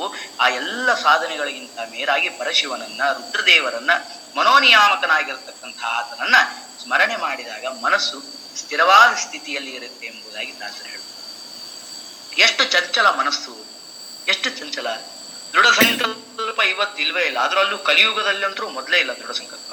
ದೇವಸ್ಥಾನಕ್ಕೆ ಹೋಗಿ ದೇವರ ವಿಗ್ರಹದ ಮುಂದೆ ಶುಭ್ರವಾದ ವಸ್ತ್ರಗಳನ್ನ ಧರಿಸಿರ್ತೇವೆ, ಶುಭ್ರವಾಗಿ ಸ್ನಾನ ಮಾಡಿರ್ತೇವೆ, ಸಂಧ್ಯಾವಂದನಗಳನ್ನ ಮಾಡಿರ್ತೇವೆ, ಸಂಕಲ್ಪವನ್ನ ಮಾಡಿರ್ತೇವೆ, ಅರ್ಘ್ಯನ್ನು ಕೊಟ್ಟಿರ್ತೇವೆ, ಅವರವರ ಧರ್ಮದಲ್ಲಿ ಯಾವ ರೀತಿಯಾಗಿ ಶುದ್ಧವಾದಂತಹ ಪೂಜಾ ವಿಧಾನಗಳು ಇರ್ತವೆ ಎಲ್ಲವನ್ನೂ ಮಾಡಿರ್ತೇವೆ.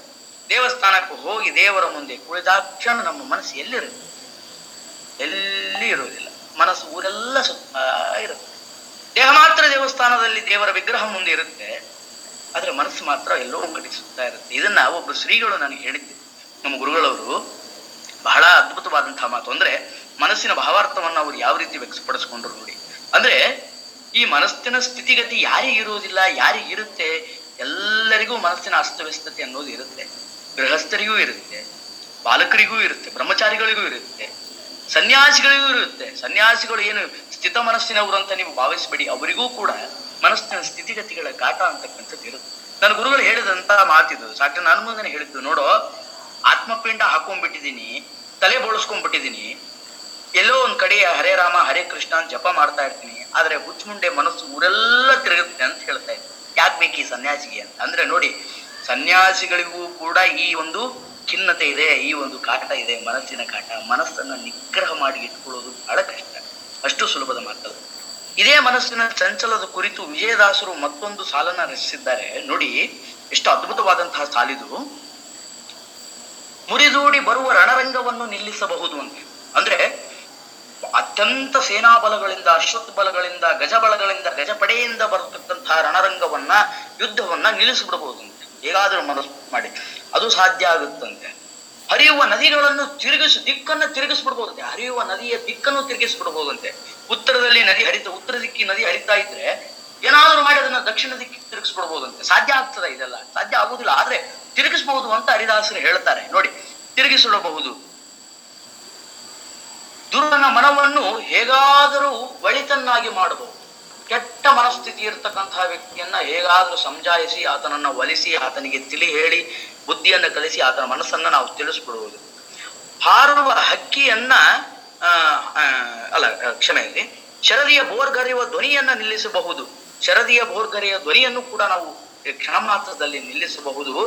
ಆದರೆ ಹರಿದೊಡೆಯುವ ಮನಸ್ಸನ್ನು ನಿಲ್ಲಿಸಲವಲ್ಲ ಶ್ರೀ ವಿಜಯ ವಿಠಲ ತಾನೇ ಬಲ್ಲ ಅಂತ ಹೇಳ್ತಾರೆ ನೋಡಿ. ಇವು ಯುದ್ಧವನ್ನ, ರಣರಂಗವನ್ನ ನಿಲ್ಲಿಸಬಹುದು. ಗಜಪಡೆಗಳಿಂದ ಬರತಕ್ಕಂತಹ, ಅಶ್ವಸೇನೆಗಳಿಂದ ಬರತಕ್ಕಂತಹ ಯುದ್ಧವನ್ನ ನಿಲ್ಲಿಸಬಹುದು, ಅಥವಾ ಬೋರ್ಗರೆಯುವ ಧ್ವನಿಗಳನ್ನ ನೀವು ನಿಲ್ಲಿಸಬಹುದು, ನದಿಯ ದಿಕ್ಕನ್ನ ತಪ್ಪಿಸಬಹುದು, ಮತ್ತು ಮರಳನ್ನ ಅರೆದು ಎಣ್ಣೆಯನ್ನ ತೆಗೆಯಬಹುದು ಅಂತ ಹೇಳ್ತಾರೆ ದಾಸರು. ಅಂದ್ರೆ ನೆಲದಲ್ಲಿ ನೀವು ತೆಗ್ಗು ತೋಡಿ ಎಣ್ಣೆಯನ್ನು ತೆಗಿಬಹುದು. ಆಗ್ತದ ಇದು? ಆಗೋದಿಲ್ಲ. ಅಂದ್ರೆ ದಾಸರು ಹೇಳ್ತಾರೆ ಅದನ್ನೂ ಮಾಡಬಹುದು. ನೀವು ಏನಾದ್ರೂ ಒಂದು ಆವಿಷ್ಕಾರವನ್ನ ಮಾಡಿ ಏನಾದರೂ ಒಂದು ಸಾಹಸವನ್ನು ಮಾಡಿ ನೀವು ಮಣ್ಣಲ್ಲಿ ತೆಗೆದು ತೋಡಿ ಎಣ್ಣೆಯನ್ನು ತೆಗೆದು ಬಿಡ್ಬೋದು. ಆದರೆ ಮನಸ್ಸನ್ನ ನಿಗ್ರಹ ಮಾಡೋದು ಸಾಧ್ಯವಿಲ್ಲ. ಮನಸ್ಸು ಅಷ್ಟು ಚಂಚಲವಾದದ್ದು. ಅದು ಯಾವಾಗ ನಿಗ್ರಹ ಆಗುತ್ತೋ, ಅದು ಯಾವಾಗ ಯಾವ ರೀತಿಯಾಗಿ ಪರಿವರ್ತನೆಗೊಳ್ಳುತ್ತೋ ಎಲ್ಲವೂ ಭಗವಂತನಿಗೆ ಬಿಟ್ಟದ್ದು ಎಂಬತಕ್ಕಂಥದ್ದಾಗಿ ದಾಸರು ಹೇಳ್ತಾರೆ. ಆದ್ದರಿಂದ ಈ ಅಧ್ಯಾತ್ಮ ಎಂಬತಕ್ಕಂತಹ ಕೋಣೆಯಲ್ಲಿ ಭಕ್ತಿ ಅನ್ನುವಂತಹ ಆಯುಧವನ್ನು ನಾವು ಹಿಡಿಬೇಕಾದರೆ ಮನಸ್ಸಿನ ನಿಗ್ರಹತೆ, ಮನಸ್ಸಿನ ಏಕಾಗ್ರತೆ ಬಹಳ ಅತ್ಯುತ್ತಮವಾಗಿ ಉನ್ನತ ಸ್ಥಾನದಲ್ಲಿರಬೇಕು. ಅದಕ್ಕೆ ಏನು ಮಾಡಬೇಕು? ಶಾಸ್ತ್ರಾಧ್ಯಯನಗಳನ್ನು ಮಾಡಿದರೆ ಮನಸ್ಸು ಚಂಚಲವಾಗಿರುತ್ತಾ, ಸ್ಥಿರವಾಗಿರುತ್ತಾ? ಇರಲ್ಲ. ಮತ್ತೆ ದೇವಸ್ಥಾನಗಳಿಗೆ ಹೋಗಿ ಪ್ರತಿನಿತ್ಯ ದೇವರ ದರ್ಶನವನ್ನ ಮಾಡಿ ದೇವರ ಪೂಜಾ ಕ್ರಮಗಳನ್ನ ಮಾಡಿದರೆ ಮನಸ್ಸು ಚಂಚಲವಾಗಿರುತ್ತಾ, ನಿಗ್ರಹವಾಗಿರುತ್ತಾ? ಇರೋದಿಲ್ಲ. ಮತ್ತೆ ಏನು ಮಾಡಬೇಕು? ಮನಸ್ಸು ನಿಗ್ರಹವಾಗಲಿಕ್ಕೆ, ಮನಸ್ಸು ಸ್ಥಿರವಾಗಿರ್ಲಿಕ್ಕೆ ನಾವೇನು ಮಾಡಬೇಕು? ಮನಸ್ಸನ್ನ ಗೆದ್ದರೆ ಜಗವನ್ನೇ ಗೆದ್ದಂತೆ. ಮನಸ್ಸನ್ನು ಗೆಲ್ಲೋದು ಹೇಗೆ ಅಂತಂದ್ರೆ, ಪರಸ್ಪರ ಇರುವ ವ್ಯಕ್ತಿಗಳ ಕುರಿತು ಕಲ್ಮಶ ಎಂಬತಕ್ಕಂಥದ್ದು ಮನಸ್ಸಲ್ಲಿ ಎಳ್ಕಾಶ ಇರಬಾರದು. ಅಕ್ಕಪಕ್ಕವರ ಒಳಿತನ್ನ ಬಯಸುವಂತಹ ಸದ್ಬುದ್ಧಿ, ಸದ್ವಿಚಾರ, ಸದ್ಭಾವನೆಗಳನ್ನ ಮೂಡಿಸಿಕೊಳ್ಳುವಂತಹ ಕ್ರಿಯೆ ನಮ್ಮ ಮನಸ್ಸಿನಲ್ಲಿ ಆಗಬೇಕು. ಎಲ್ಲಿಯೂ ಕೂಡ ನೆಗೆಟಿವಿಟಿಗೆ ಆಸ್ಪದವನ್ನ ಮನಸ್ಸಿನಲ್ಲಿ ಆಗಲಿ ಮಾಡಿಕೊಡಬಾರದು. ಅಥವಾ ಇನ್ನೊಬ್ಬರ ಏಳಿಗೆಯನ್ನ ಸಹಿಸದಷ್ಟು ಕ್ರೂರತನ, ಸಹಿಸದಷ್ಟು ಕೆಟ್ಟತನ ನಮ್ಮಲ್ಲಿ ಮನೆ ಮಾಡಬಾರದು. ಸದ್ಭಾವನೆ, ಸದ್ಭಕ್ತಿ, ಸದೃಢತೆ, ಸಾತ್ವಿಕತೆಗಳನ್ನ ನಾವು ನಮ್ಮ ದೇಹದಲ್ಲಿ ಮನೆ ಮಾಡಿಕೊಂಡಾಗ ನಮ್ಮ ಮನಸ್ಸು ನಮ್ಮ ಕಂಟ್ರೋಲ್ ಅಲ್ಲಿರುತ್ತೆ. ಇಲ್ಲದಿದ್ರೆ ಅದು ಇರೋದಿಲ್ಲ. ಇಲ್ಲಿರುವಂತಹ ಇಷ್ಟು ಜನರಿಗೆ ಎಷ್ಟು ಏಕಾಗ್ರತೆ ಇದೆ? ನನ್ನನ್ನು ಹೊರತುಪಡಿಸಿ ನನಗೂ ಏಕಾಗ್ರತೆ ಸರ್ವತಾ ಇಲ್ಲ. ಈಗ ಈ ವಿಷಯದ ಕುರಿತು ಮಾತನಾಡ್ತಿದ್ದೀನಿ, ಸರಿ. ಈ ವಿಷಯವನ್ನು ಹೊರತುಪಡಿಸಿ ಹೊರಗಡೆ ಬಂದ್ರೆ ನನಗೂ ಏಕಾಗ್ರತೆ ಕೊರತೆ ಇದೆ, ನನಗೂ ಮನಸ್ಸಿನ ಸ್ಥಿತಿಗತಿಗಳ ಕೊರತೆ ಇದೆ. ಅದು ಆ ಕಡೆ ಈ ಕಡೆ ಚಂಚಿಸುತ್ತೆ, ಹರಿದಾಡುತ್ತೆ. ಹೀಗೆ ನಿಷ್ಕಲ್ಮಶವಾಗಿ ಇರ್ತಕ್ಕಂತಹ ಪ್ರಯತ್ನವನ್ನ ಮಾಡಬೇಕು. ಗುರು ಹಿರಿಯರಿಗೆ ಭಕ್ತಿಯಿಂದ ನಮಸ್ಕರಿಸಬೇಕು. ಎಲ್ಲರ ಬಗ್ಗೆ ಸದ್ಭಾವನೆಗಳನ್ನ, ಒಳ್ಳೆಯ ಭಾವನೆಗಳನ್ನ ಇಟ್ಕೊಂಡಾಗ ಮಾತ್ರ ಮನಸ್ಸು ನಿನ್ನ ಕಂಟ್ರೋಲಲ್ಲಿ ಇರಕ್ಕೆ ಸಾಧ್ಯ. ಒಂದು ವೇಳೆ ನೀನು ಅದನ್ನ ಮಾಡದೇ ಇದ್ರೆ ಮನಸ್ಸು ನಿನ್ನ ಕಂಟ್ರೋಲಲ್ಲಿ ಇರಲ್ಲ, ನೀನು ಅದರ ಕಂಟ್ರೋಲಲ್ಲಿ ಇರ್ತೀವಿ. ಆ ಕಾರಣದಿಂದ ಸದ್ಭಕ್ತಿ, ಸದ್ಭಾವನೆ, ಸದ್ಗುಣಗಳು, ಸಾತ್ವಿಕತೆ ನಿನ್ನಲ್ಲಿ ಮನೆ ಮಾಡಬೇಕು. ಆಗ ತಾನೇ ಮನಸ್ಸು ನಿನ್ನ ಅಧೀನದಲ್ಲಿ ಇರಲಿಕ್ಕೆ ಸಾಧ್ಯ. ಮನೋನಿಯಾಮಕನಾದ ರುದ್ರದೇವರ ಜಪವನ್ನ ಮಾಡಬೇಕು, ಜ್ಞಾನಾದಿಗಳನ್ನ ಮಾಡಬೇಕು, ಯೋಗಾದಿಗಳನ್ನ ಮಾಡಬೇಕು. ಅದಕ್ಕೆ ಬೇಕಾದಂತಹ ಒಂದಿಷ್ಟು ಅಧ್ಯಯನಗಳನ್ನ, ಶಾಸ್ತ್ರಗಳನ್ನ, ಶ್ಲೋಕಗಳನ್ನ, ಉಪಾಸನೆ, ತಪಾಸಣೆ ಮಾಡಬೇಕು. ಆಗ ಮಾತ್ರ ನಿನಗೆ ಮನಸ್ಸನ್ನ ನಿಗ್ರಹಿಸಲು ಸಾಧ್ಯ, ಮನಸ್ಸನ್ನ ಹಿಡಿದಿಟ್ಟುಕೊಳ್ಳಲು ಸಾಧ್ಯ. ಇಲ್ಲದಿದ್ದರೆ ಸರ್ವತಃ ಸಾಧ್ಯ ಆಗುವುದಿಲ್ಲ. ಎಂತೆಂಥ ಜ್ಞಾನಿಗಳು, ಎಂತೆಂಥ ಮಹಾನುಭಾವರು, ಎಂತೆಂಥ ಮೇಧಾವಿಗಳು, ಸಕಲ ಶಾಸ್ತ್ರ ಪಾರಂಗತರು, ಎಂತೆಂಥ ಆವಿಷ್ಕಾರಗಳನ್ನ ಹೊರ ಎಳೆದಂತಹ ಮಹನೀಯರಿಗೂ ಕೂಡ ಮನಸ್ಸನ್ನ ನಿಗ್ರಹ ಮಾಡಿಕೊಳ್ಳೋಕ್ಕಾಗಲಿಲ್ಲ. ಡಾಕ್ಟರ್ ಕೃಷ್ಣಮೂರ್ತಿಯವರು ಮಾನಸ ಪೂಜೆಯ ಬಗ್ಗೆ ಮಾತನಾಡಿದರು. ಅದರ ಬಗ್ಗೆ ನಾನು ಒಂದು ಕಥೆಯನ್ನ ಹೇಳಲಿಕ್ಕೆ ಬಯಸ್ತೇನೆ. ಅಮರ ಅವರೇ, ಲೇಟ್ ಆಗಿಲ್ಲ? ಟೈಮ್ ಇದೆ ಅಲ್ಲ? ಒಂದು ನಿಮಿಷದಲ್ಲಿ ಮುಗಿಸ್ತೇನೆ ನಾನು. ಮಾನಸ ಪೂಜೆಯ ಬಗ್ಗೆ ಮಾತನಾಡಿದರು. ನೋಡಿ, ಜ್ಞಾನಿಗಳು ಮನಸ್ಸನ್ನ ನಿಗ್ರಹ ಯಾವ ರೀತಿ ಮಾಡ್ಕೊಂಡಿರ್ತಾರೆ, ಮಾನಸ ಪೂಜೆಯ ವಿಧಿವಿಧಾನಗಳು ಹೇಗಿರುತ್ತೆ ನೋಡಿ. ಮಾನಸ ಪೂಜೆ ಏನು? ಮನಸ್ಸಿನಿಂದ ಮಾಡುವಂತಹ ಪೂಜೆ. ಅಂದ್ರೆ ಸಾತ್ವಿಕರು, ಸಾಧಕರು, ಪವಾಡ ಪುರುಷರು ಅವರೆಲ್ಲರೂ ಕೂಡ ಮನಸ್ಸನ್ನು ಸ್ಥಿರವಾಗಿಟ್ಟುಕೊಂಡು ಆ ಮನಸ್ಸಿನ ಮುಖಾಂತರವೇ ತಮಗೆ ಬೇಕಾದ ಪೂಜಾ ವಿಧಿವಿಧಾನಗಳನ್ನು ಮಾಡತಕ್ಕಂಥದ್ದಕ್ಕೆ ನಾವು ಮಾನಸ ಪೂಜೆ ಅಂತ ಕರೀತೀವಿ. ಪೂಜೆ ಮಾಡ್ಲಿಕ್ಕೆ ನಮಗೇನು ಬೇಕು? ಅಭಿಷೇಕ ಮಾಡ್ಲಿಕ್ಕೆ ಪಂಚಾಮೃತಾದಿಗಳು ಬೇಕು, ನೀರು ಬೇಕು, ಮಂಗಳಾರತಿ ಬೇಕು, ಊದಿಕಡ್ಡಿ ಬೇಕು, ಪುಷ್ಪಗಳು ಬೇಕು, ತುಳಸಿ ಬೇಕು, ಭಗವಂತನಿಗೆ ನೈವೇದ್ಯ ಬೇಕು. ಏನಾದ್ರೂ ಒಂದು ತಿಂಡಿ ಅಂತಕ್ಕಂಥದ್ದು ಇರಬೇಕಲ್ಲ, ನೈವೇದ್ಯ ಬೇಕು, ತಾಂಬೂಲಾದಿಗಳು ಬೇಕು, ಹಣ್ಣು ಹಂಪಲುಗಳು ಬೇಕು, ಎಲ್ಲವೂ ಪೂಜಾ ಸಾಮಗ್ರಿಗಳು ಬೇಕು ನಮಗೆ ಪೂಜೆ ಮಾಡಿ. ಆದ್ರೆ ಮಾನಸ ಪೂಜೆಗೆ ಯಾವ ಅವಶ್ಯಕತೆ? ಹೇಗೆ ಮಾಡ್ತಾರೆ ಮಾನಸ ಪೂಜೆ ಅಂತಂದ್ರೆ ಒಂದು ಉದಾಹರಣೆ ಕೊಡ್ತೀನಿ.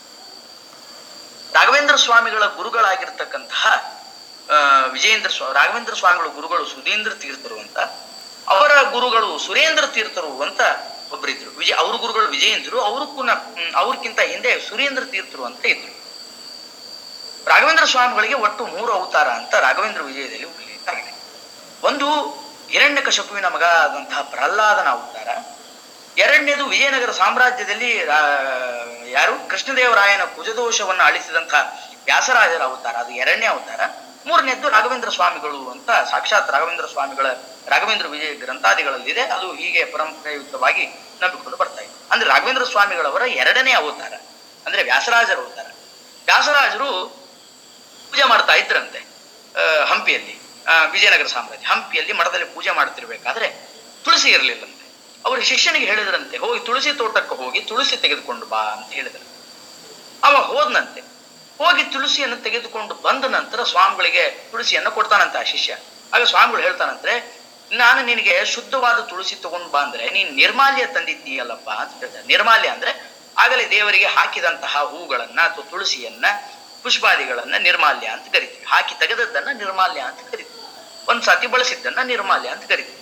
ನಿರ್ಮಾಲ್ಯ ತಂದಿದ್ದೀಯಲ್ಲ ಅಂತ ಶಿಷ್ಯನಿಗೆ ಹೇಳಿದ್ರೆ ಶಿಷ್ಯ ಹೇಳ್ತಾನೆ, ಇಲ್ವಲ್ಲ, ನಾನು ನಿರ್ಮಾಲ್ಯ ತಂದಿಲ್ಲ, ಈಗ ತಾನೇ ತುಳಸಿ ತೋಟಕ್ಕೆ ಹೋಗಿ ತುಳಸಿಯನ್ನ ನಾನೇ ನನ್ನ ಕೈಯಾರೆ ಕಿತ್ಕೊಂಡು ಬಂದಿದ್ದೀನಿ, ಇದು ಬಹಳ ಶುದ್ಧವಾದದ್ದು ಸ್ವಾಮಿ, ಇದು ನಿರ್ಮಾಲ್ಯ ಅಲ್ಲ ಅಂತ ಹೇಳ್ತಾನೆ. ಇಲ್ಲ, ಇದು ನಿರ್ಮಾಲ್ಯ, ನೀನು ತುಳಸಿ ತಕೊಂಡ್ಬರಲ್ಲಿ ಹೋದಲ್ಲಿ ಯಾರಾದ್ರೂ ಕೂತಿದ್ರ ಅಲ್ಲಿ ಯಾರಾದ್ರೂ ಅಂತ ಕೇಳ್ತಾರೆ ಶಿಷ್ಯರಿಗೆ. ಆ ಶಿಷ್ಯ ಹೇಳ್ತಾನೆ, ಹೌದು, ನಾನು ತುಳಸಿ ತಕೊಂಡ್ಬರಕ್ ಹೋದಾಗ ತುಳಸಿ ತೋಟದ ಹತ್ರ ಒಂದ್ ಕಟ್ಟೆ ಮೇಲೆ ಯಾರೋ ಒಬ್ರು ಸ್ವಾಮಿಗಳು ಜಪ ಮಾಡ್ತಾ ಕುಳಿತಿದ್ರು. ಹೌದಾ, ಸರಿ, ಅವ್ರು ಯಾರು ಅಂತ ವಿಚಾರಿಸ್ಕೊಂಡು ಬಾ ನೀನು ಅಂತ ಕಳಿಸಿದ್ರಂತೆ ಆ ಶಿಷ್ಯನಿಗೆ. ಆ ಶಿಷ್ಯ ಹೋಗ್ತಾನೆ, ಸ್ವಾಮಿಗಳನ್ನ ವಿಚಾರಣೆ ಮಾಡ್ತಾನೆ, ನೀವ್ಯಾರು ಇಲ್ಲ ಕಟ್ಟೆ ಮೇಲೆ ಕೂತಿದ್ದೀರಿ ಅಂತ. ಇಲ್ಲ, ನನ್ನ ಹೆಸರು ಸುರೇಂದ್ರ ತೀರ್ಥರು ಅಂತ. ಅಂದ್ರೆ ಸುರೇಂದ್ರ ತೀರ್ಥರು ಅಂದ್ರೆ ನಾನು ಹೇಳಿದ್ನಲ್ಲ, ರಾಘವೇಂದ್ರ ಸ್ವಾಮಿಗಳ ಪೂರ್ವಕ್ಕಿಂತ 3ನೇ ತಲೆಯು, ಹಿಂದಿನ 3ನೇ ತಲೆಯು ಸುರೇಂದ್ರ ತೀರ್ಥರು. ಇಲ್ಲ, ನಮ್ಮ ಗುರುಗಳು ವ್ಯಾಸರಾಜರು ನಿಮ್ಮನ್ನ ಯಾರು ಅಂತ ವಿಚಾರಿಸ್ಕೊಂಡ್ ಬರ್ಲಿಕ್ಕೆ ಹೇಳಿದ್ದಾರೆ, ನೀವು ಆಸ್ಥಾನಕ್ಕೆ ಬನ್ನಿ ಅಂತ ಹೇಳಿದ್ರು. ಆಸ್ಥಾನಕ್ಕೆ ಬಂದ್ರಂತೆ. ಬಂದ ಮೇಲೆ ಆಗ ಶಿಷ್ಯನಿಗೆ ಕೇಳಲಿಕ್ಕೆ ಹೇಳ್ತಾರಂತೆ, ಯಾಕೆ ನಾನು ಅವರನ್ನ ಎಂಕ್ವೈರಿ ಮಾಡಿ ಆಸ್ಥಾನಕ್ಕೆ ಕರ್ಕೊಂಬ ಅಂತ ಹೇಳಿದೆ ಗೊತ್ತಾಯ್ತಾ? ಇಲ್ಲ, ಗೊತ್ತಾಗ್ಲಿಲ್ಲ. ಯಾಕೆ ತುಳಸಿಯನ್ನ ನಿರ್ಮಾಲ್ಯ ಅಂದೆ ಗೊತ್ತಾಯ್ತಾ? ಇಲ್ಲ, ಗೊತ್ತಾಗ್ಲಿಲ್ಲ. ಸುರೇಂದ್ರ ತೀರ್ಥರು ಅವರು ಎಷ್ಟು ಮಹಾನುಭಾವರು ಅಂತಂದ್ರೆ ಮನಸ್ಸಿನಲ್ಲಿ ಎಷ್ಟು ನಿಗ್ರಹ ಇಟ್ಟಿದ್ರು ಅಂದ್ರೆ, ಜಪ ಮಾಡ್ತಾ ಅವರು ಅಂದಂತೆ ಆ ಸುರೇಂದ್ರ ತೀರ್ಥರು ಏನ್ ಮಾಡಿಬಿಟ್ಟಿದ್ರು ಅಂತಂದ್ರೆ, ಜಪ ಮಾಡ್ತಾ ಮಾಡ್ತಾ ಮಾಡ್ತಾ ತುಳಸಿಗಳನ್ನು ನೋಡಿ ಬಹಳ ಖುಷಿಯಾಗಿ, ಎಷ್ಟು ಸುಂದರವಾದ ತುಳಸಿ, ಎಲ್ಲ ಕೃಷ್ಣನಿಗೆ ಸಮರ್ಪಣೆ ಆಗಿ ಕೃಷ್ಣಾರ್ಪಣ ಮಸ್ತು ಅಂತ ಅಲ್ಲೇ ಮಾನಸ ಪೂಜೆ ಮಾಡಿಬಿಟ್ಟಿದ್ರು.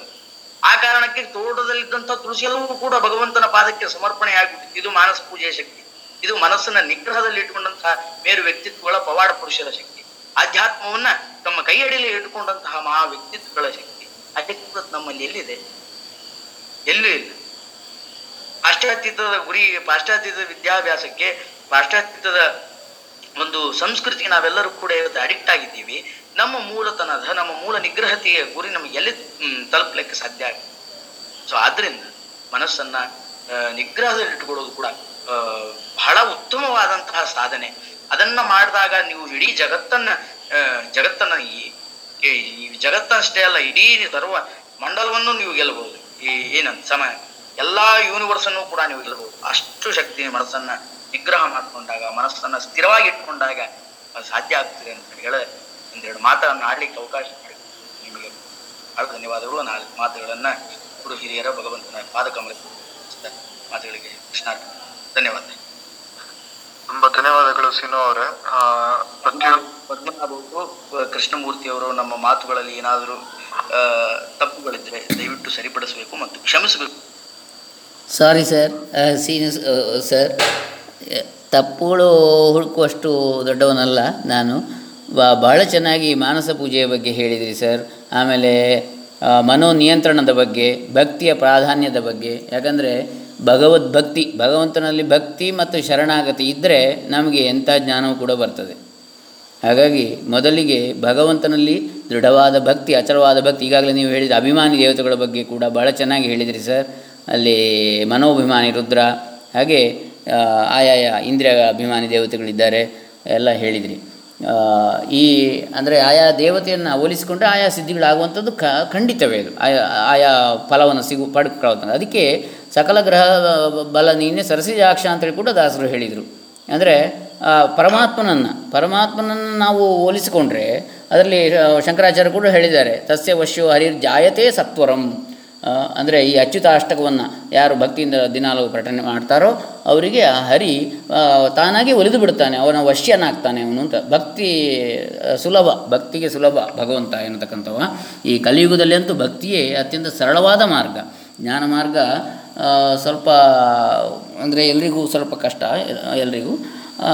ಆದರೆ ಜ್ಞಾನ ಭಕ್ತಿ ಎಲ್ಲ ಕೂಡ ಸಮ್ಮಿಳಿತವಾದಾಗಲೇ ನಮ್ಮದು ಪರಿಪೂರ್ಣ ದೃಷ್ಟಿ ಆಗುವಂಥದ್ದು. ಜ್ಞಾನ ಭಕ್ತಿ ಮತ್ತು ಯಾವುದು ವೈರಾಗ್ಯ. ಇದು ಭಾಗವತದಲ್ಲಿ ಬರತಕ್ಕಂತಹ ಮೂಲ ಪರಿಕಲ್ಪನೆ ಕೂಡ. ಯಾಕಂದರೆ ಭಕ್ತಿ ಎನ್ನುವ ತಾಯಿಗೆ ಜ್ಞಾನ ಮತ್ತು ವೈರಾಗ್ಯಗಳೇ ಮಕ್ಕಳು. ಹಾಗಾಗಿ ತಾಯಿ ಹೆಚ್ಚೋ ಮಕ್ಕಳು ಹೆಚ್ಚೋ ಅಂತ ಕೇಳಿ ಪ್ರಶ್ನೆ ಮಾಡುವಂಥ ಪ್ರಶ್ನೆ ಇಲ್ಲ. ಅದು ಮೂರು ಕೂಡ ಅಲ್ಲಿ ಬೇಕು ನಮ್ಮಲ್ಲಿ. ಅದೇ ಭಾಗವತ, ವಿಷ್ಣು ಪುರಾಣಾದಿಗಳಲ್ಲೆಲ್ಲ ಭಗವಂತ ಬಹಳ ಸ್ಪಷ್ಟವಾಗಿ ಉಲ್ಲೇಖ ಮಾಡಿದ್ದಾನೆ. ಕಲಿಯುಗದಲ್ಲಿ ನೀವ್ಯಾರು ನನ್ನ ಲೋಕಕ್ಕೆ ಬರುವಂತಹ ಸಾಧನೆಯನ್ನ ಮಾಡಬೇಡಿ, ನಿಮಗಷ್ಟು ಸಾಧನೆ ಮಾಡ್ಲಿಕ್ಕೆ ಯೋಗ್ಯತೆ ಇಲ್ಲ, ನೀವೆಲ್ಲ ಪಾಮರರೇ ಆಗೋದು, ನಿಮಗಷ್ಟು ಸಾಧನೆ ಮಾಡುವಂತ ಯೋಗ್ಯತೆ ಇಲ್ಲ, ಆ ಕಾರಣಕ್ಕೆ ನಾನೇ ನಿಮ್ಮ ಹತ್ರ ಬರ್ತೀನಿ ಅಂತ ಭಗವಂತ ಡಾಂಬಿಕ ಭಕ್ತಿಯಾಗಿ ನಮ್ಮಲ್ಲಿ ಡಾಂಬಿಕ ಭಕ್ತಿಯೇ ನಮ್ಮಲ್ಲಿ ಮನೆ ಮಾಡಿಬಿಟ್ಟಿದೆ ವಿನಃ ಮೂಲ ಭಕ್ತಿ, ನಿಗ್ರಹ ಮಾಡಿಕೊಳ್ಳುವುದು, ಮನಸ್ಸನ್ನ ನಿಗ್ರಹ ಮಾಡಿ ಮಾತನಾಡೋದು ಅವಿಲ್ವೇ ಇಲ್ಲ. ಇನ್ನೊಂದು, ಮನಸ್ಸು ಎಷ್ಟು ಚಂಚಲ ಅನ್ಲಿಕ್ಕೆ ಒಂದು ಉದಾಹರಣೆಯನ್ನು ಕೊಡ್ತೇನೆ.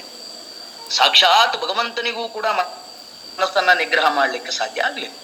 ಉದಾಹರಣೆ ಕೊಡೋದಾದ್ರೆ ಶ್ರೀನಿವಾಸ ಕಲ್ಯಾಣ ಪುರಾಣದಲ್ಲಿಯೂ ಕೂಡ ಮನಸ್ಸನ್ನ ನಿಗ್ರಹ ಮಾಡುವಂತಹ ಶಕ್ತಿ ಶ್ರೀನಿವಾಸನಿಗೆ ಇರಲಿಲ್ಲ. ರಾಮಾಯಣವನ್ನ ತೆಗೆದುಕೊಳ್ಳಿ, ಬಂಗಾರದ ಜಿಂಕೆ ಬರುತ್ತೆ, ಅದನ್ನ ನೋಡಿ ಸೀತೆ ಎಷ್ಟು ಮಾರು ಹೋಗ್ತಾಳೆ ಆಗಿನ ಕಾಲ. ಆಗ ಏನಾದ್ರೂ ಆಕೆ ಸೀತೆ ಮನಸ್ಸನ್ನ ನಿಗ್ರಹ ಮಾಡಿಕೊಂಡು ಆ ಜಿಂಕೆ ಹತ್ರ ಲಕ್ಷ್ಯ ಕೊಡದೇ ಇದ್ರೆ ರಾಮಾಯಣ ನಡೀತಾ ಇರ್ತದೆ. ಹೀಗೆ ಭಗವಂತನಿಗೂ ಕೂಡ ಈ ಮನಸ್ಸಿನ ಕಾಟ, ಮನಸ್ಸಿನ ನಿಗ್ರಹ ಅಂತಕ್ಕಂಥದ್ದು, ಮನಸ್ಸಿನ ಅಸ್ತವ್ಯಸ್ತತೆಗಳು ಅಂತಕ್ಕಂಥದ್ದು ತಪ್ಪಿದ್ದಲ್ಲ. ಆದ್ದರಿಂದ ಯಾರು ಬಲಿಷ್ಠವಾಗಿ ಮನಸ್ಸಿನ ಕಡೆ ಲಕ್ಷ್ಯವನ್ನು ಕೊಡ್ತೀರಿ, ಮನಸ್ಸಿನ ಕಡೆ ಪ್ರಾಬಲ್ಯತೆಯನ್ನ ಹೆಚ್ಚು ಮಾಡ್ಕೋತೀರಿ, ಅಥವಾ ಅದನ್ನ ಮನೋನಿಯಾಮಕನನ್ನ ಪ್ರಾರ್ಥನೆ ಮಾಡಿ ಮನಸ್ಸನ್ನ ನಿಮ್ಮ ಸ್ಥಿರದಲ್ಲಿ ಇಟ್ಕೋತೀರಿ, ಅವರು ಖಂಡಿತವಾಗಿಯೂ ಜಗತ್ತನ್ನು ಗೆಲ್ಲಲಿಕ್ಕೆ ಸಾಧ್ಯ. ಬಹಳ ಚೆನ್ನಾಗಿ ಶೀನು ಅವರು ನಮ್ಮ ಮುಂದೆ ಇಟ್ಟಿದ್ದಾರೆ ಈ ವಿಚಾರಗಳನ್ನು. ಅಲ್ಲಿ ನಾವು ಆದಷ್ಟು ಋಣಾತ್ಮಕತೆ, ನಮ್ಮಿಂದ ಸಾಧ್ಯ ಇಲ್ಲ, ನಾವು ದೌರ್ಬಲ್ಯವುಳ್ಳವರು ಎನ್ನುವ ಒಂದು ಭಾವನೆಗಳನ್ನು ಬಿಟ್ಟು ವಿವೇಕಾನಂದರು ಹೇಳಿದಂತಹ ಅಮೃತಸ್ಯ ಪುತ್ರಾಹ ಎನ್ನುವಂತಹ ಧನಾತ್ಮಕತೆಯನ್ನು ಆದಷ್ಟು ತಂದುಕೊಂಡು ನಮ್ಮಿಂದ ಎಲ್ಲವೂ ಸಾಧ್ಯವಿದೆ ಎನ್ನುವ ದೃಷ್ಟಿಯನ್ನು ನಾವು ಆದಷ್ಟು ಪ್ರಬಲವಾಗಿ ಇಟ್ಟುಕೊಳ್ಬೇಕು. ಯಾಕಂತ ಹೇಳಿದರೆ ನಾನು ದುರ್ಬಲ, ನಾನು ಪಾಪೋಹಂ ಪಾಪಕರ್ಮಾಹಂ ಅಂತೇಳಿ ನಾವು ಹೆಚ್ಚು ಅದನ್ನು ಜಪ ಮಾಡಿದರೆ ನಾವು ಪಾಪಿಗಳೇ ಆಗಿಬಿಡ್ತೇವೆ. ಅದ್ಭಾವಂ ತದ್ಭವತಿ. ಆದ ಕಾರಣ ನಾವು ಆದಷ್ಟು ಧನಾತ್ಮಕವಾಗಿ, ಈ ಋಣಾತ್ಮಕ ಇದು ವಾಸ್ತವ ಜಗತ್ತಿನಲ್ಲಿ ಇರತಕ್ಕಂಥದ್ದು ಇದೆ, ಆದರೆ ನಾವು ಅದರಲ್ಲಿ ಇಲ್ಲ. ನಾವು ಇಂತಹ ಸ್ಪಿರಿಚುವಲ್ ವೈಬ್ಸಲ್ಲಿದ್ದೇವೆ, ನಾವು ಅಧ್ಯಾತ್ಮ ಮಾರ್ಗದಲ್ಲಿದ್ದೇವೆ, ಇಂತಹ ಸತ್ಸಂಗ, ಇಂತಹ ಸಜ್ಜನರು, ಇಂತಹ ಸಾಧುಗಳು, ಮಹಾತ್ಮರು ಇಲ್ಲಿದ್ದಾರೆ, ಎಲ್ಲರೂ ಒಳ್ಳೊಳ್ಳೆ ವಿಚಾರಗಳನ್ನು ಹಂಚುತ್ತಾ ಇದ್ದಾರೆ. ನಾವು ಆ ಒಂದು ಹಂತಕ್ಕೆ ಬಂದಿದ್ದೇವೆ. ಹಾಗಾಗಿ ನಾವು ಒಳ್ಳೆಯ ಟ್ರ್ಯಾಕಲ್ಲಿ ಇದ್ದೇವೆ, ಮುಂದೆ ಹೋಗ್ತೇವೆ. ನಮಗೆ ಖಂಡಿತ, ಯಾಕಂತ ಹೇಳಿದರೆ ನಾನು ಎನ್ನುವಂಥದ್ದು ಪರಮಾತ್ಮನ ಒಂದು ಆವಿರ್ಭಾವವೇ ಈ ಜಗತ್ತು ತೋರುವಂತಹದ್ದು ಎನ್ನುವಂಥ ಭಾವನೆಯಿಂದ ನಾವೆಲ್ಲರೂ ಧನಾತ್ಮಕವಾಗಿ ಹೋಗೋಣ ಅಂತೇಳಿ ಹೇಳ್ತಾ ಧನ್ಯವಾದಗಳು. ತುಂಬಾ ಧನ್ಯವಾದಗಳು ಡಾಕ್ಟರ್ ಕೃಷ್ಣಮೂರ್ತಿ ಅವರೇ ಮತ್ತು ಸಿನೋ ಅವರೇ, ತುಂಬಾ ಧನ್ಯವಾದಗಳು. ನೀವು ಆ ಮಾನಸ ಪೂಜೆಯ ಒಂದು ಎಕ್ಸಾಂಪಲ್ ಅನ್ನು ಕೊಟ್ಟು, ಒಂದು ಸ್ಟೋರಿ ಎಕ್ಸಾಂಪಲ್ ಕೊಟ್ಟು ತುಂಬಾ ವಿಸ್ತಾರವಾಗಿ ತುಂಬಾ ಚೆನ್ನಾಗಿ ಹೇಳಿದ್ರಿ. ಮತ್ತೆ ಕೃಷ್ಣಮೂರ್ತಿ ಅವರು ಹೇಳಿದಂಗೆ ಭಕ್ತಿ ಮತ್ತು ಮನಸ್ಸನ್ನ ನಿಗ್ರಹದಲ್ಲಿ ಹೇಗೆ ಇಟ್ಕೋಬೇಕು ಅನ್ನೋದಕ್ಕೆ ಹಲವಾರು ಪುರಾಣಗಳ ಇದು ಸಂಕ್ಷಿಪ್ತವಾಗಿ ತಿಳಿಸಿದ್ದಕ್ಕೆ, ಪುರಾಣಗಳಲ್ಲಿ ಉಲ್ಲೇಖವನ್ನು ಸಂಕ್ಷಿಪ್ತವಾಗಿ ತಿಳಿಸಿದ್ದಕ್ಕೆ ತುಂಬಾ ಧನ್ಯವಾದಗಳು ಸರ್. ಸೊ ನಾವು ಮುಂದಿನ ಸ್ಪೀಕರ್ ಹತ್ರ ಹೋಗೋಣ. ನಮ್ಮಲ್ಲಿ ನುರಿತ ಸೈಕಾಲಜಿಸ್ಟ್ ಆದ ನವೀನ್ ಅವರಿದ್ದಾರೆ. ದಯವಿಟ್ಟು ನವೀನ್ ಅವರು ತಮ್ಮ 2 ಅನಿಸಿಕೆಗಳನ್ನ ಹಂಚ್ಕೋಬೇಕು ಅಂತ ಕೇಳ್ಕೊತೀನಿ. ನಮಸ್ಕಾರ ಎಲ್ಲರಿಗೂ. ಡಾಕ್ಟರ್ ಕೃಷ್ಣಮೂರ್ತಿ ಸರ್ ಮತ್ತೆ ನಮ್ಮ ಸೀನು ಸರ್ ಬಹಳ ಚೆನ್ನಾಗಿ ಎಲ್ಲವನ್ನು ಹೇಳಿದ್ದಾರೆ. ಮತ್ತೆ ನಮಗೇನು ಹೇಳುವಂಥದ್ದು ಏನು ಇದೆ ಅಂತ ನಂಗೆ ಅನಿಸ್ತಾ ಇಲ್ಲ. ಆದ್ರೂ ನಂದು ನಾವು ಹೇಗೆ ನಾವು ಭಾರತೀಯ ಸಂಸ್ಕೃತಿಯಲ್ಲಿ ಬರುವಂತಹ ಇಷ್ಟು ಮನಸ್ಸಿನ ಬಗ್ಗೆ ಮತ್ತೆ ಮನಸ್ಸನ್ನ ಹತೋಟಿಯಲ್ಲಿ ಇಟ್ಕೊಳ್ಳುವ ಬುದ್ಧಿಯ ಬಗ್ಗೆ ನಾವು ಎಷ್ಟು ಹೇಳ್ತೀವೋ ಅದು ಈಗ ಮಾಡರ್ನ್ ಸೈಕಾಲಜಿಯಲ್ಲಿ, ಎಸ್ಪೆಷಲಿ ಪಾಸಿಟಿವ್ ಸೈಕಾಲಜಿಲಿ ತುಂಬಾ ಈಗ ಹೇಳ್ತೀವಿ. ಈಗ ನನಗೆ ಖುಷಿ ಅನಿಸಿದ್ದು ಈ ಮಾನಸಾಚೆಯ ಬಗ್ಗೆ ತುಂಬಾ ಸ್ವಲ್ಪ ಜಾಸ್ತಿನೇ ನಾವು ಮಾತನಾಡಿದ್ವಿ. ಸೀನು ಸರ್ ಹೇಳಿದ್ರು, ಇವತ್ತು ಕೃಷ್ಣಮೂರ್ತಿ ಸರ್ ಹೇಳಿದ್ರು, ಮತ್ತೆ ಸೊಮ್ಮಿ ಸರ್ ಅದನ್ನ ಪಾಯಿಂಟ್ ಔಟ್ ಮಾಡಿದ್ರು. ಸೊ ಅದು ನಾವೀಗ ಮಾಡರ್ನ್ ಇದರಲ್ಲಿ ವಿಜುವಲೈಸೇಷನ್ ಟೆಕ್ನಿಕ್ಸ್ ಅಂತ ನಾವು ಏನು ಕರಿತೀವೋ ಅದು ಸೇಮ್ ಥಿಂಗ್. ನಾವು ಯಾವಾಗಲೀಗ ಈ ರಿಲ್ಯಾಕ್ಸೇಷನ್ಸ್ಗೆ ಅಥವಾ ತಮ್ಮ ಇದು ತುಂಬಾ ಅಂದ್ರೆ ಟ್ರಿಗರ್ ಮಾಡ್ಲಿಕ್ಕೆ ಆಗದಿರುವಂತಹ ಇಮೋಷನ್ಸ್ ಅನ್ನ, ಈ ಇಮೋಷನಲ್ ಕ್ವೋಷಂಟ್ ಅಂತ ಏನಿರ್ತೀವೋ ಅದನ್ನ ಬ್ಯಾಲೆನ್ಸ್ ಮಾಡ್ಲಿಕ್ಕೆ ಆಗದವರನ್ನ ಮತ್ತಷ್ಟು ಸಕಾರಾತ್ಮಕವಾಗಿ ಅಂದ್ರೆ ಮಾರ್ಪಡಿಸುವುದಕ್ಕೆ ನಾವು ಇದರ ಸಹಾಯವನ್ನ ತೆಕ್ಕೊಳ್ತೀವಿ.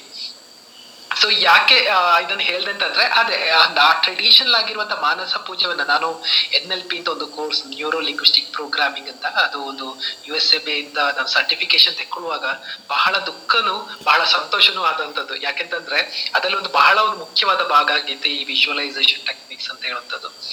ಆದ್ರೆ ಅದು ನಮ್ಮ ಭಾರತೀಯ ಸಂಸ್ಕೃತಿಯದ್ದು, ಅದು ನಮ್ದು, ಅದು ಈಗ ಒಂದು ಹೊಸ ಹೆಸರಲ್ಲಿ ಬರ್ತಾ ಇದೆ ಅಂತ ಎಣಿಸುವಾಗ ಒಂದು ಇದು ನಮ್ಮದು ಅಂತ ಹೇಳುವಂತದ್ದು ಖುಷಿ ಇದೆ. ಆದ್ರೆ ನಾವು ಇದನ್ನ ಎಷ್ಟು ಜನರಿಗೆ ತಲುಪಿಸ್ಲಿಲ್ಲಲ್ಲ. ಇದೊಂದು ಹೊಸ ಒಂದು ಏನ್ ಹೇಳುವಂತದ್ದು, ಹೊರಗಿನಿಂದ ಒಂದು ಹೊಸ ಒಂದು ಹೆಸರಲ್ಲಿ ಇಲ್ಲಿ ಬರ್ತಾ ಇದೆ ಅಂತ ದುಃಖನು ನನಗೆ ಇತ್ತು ಅಂತ ಹೇಳೋದನ್ನ ಇಲ್ಲಿ ಹೇಳಲಿಕ್ಕೆ ಇಷ್ಟಪಡ್ತಾ ಇದೀವಿ.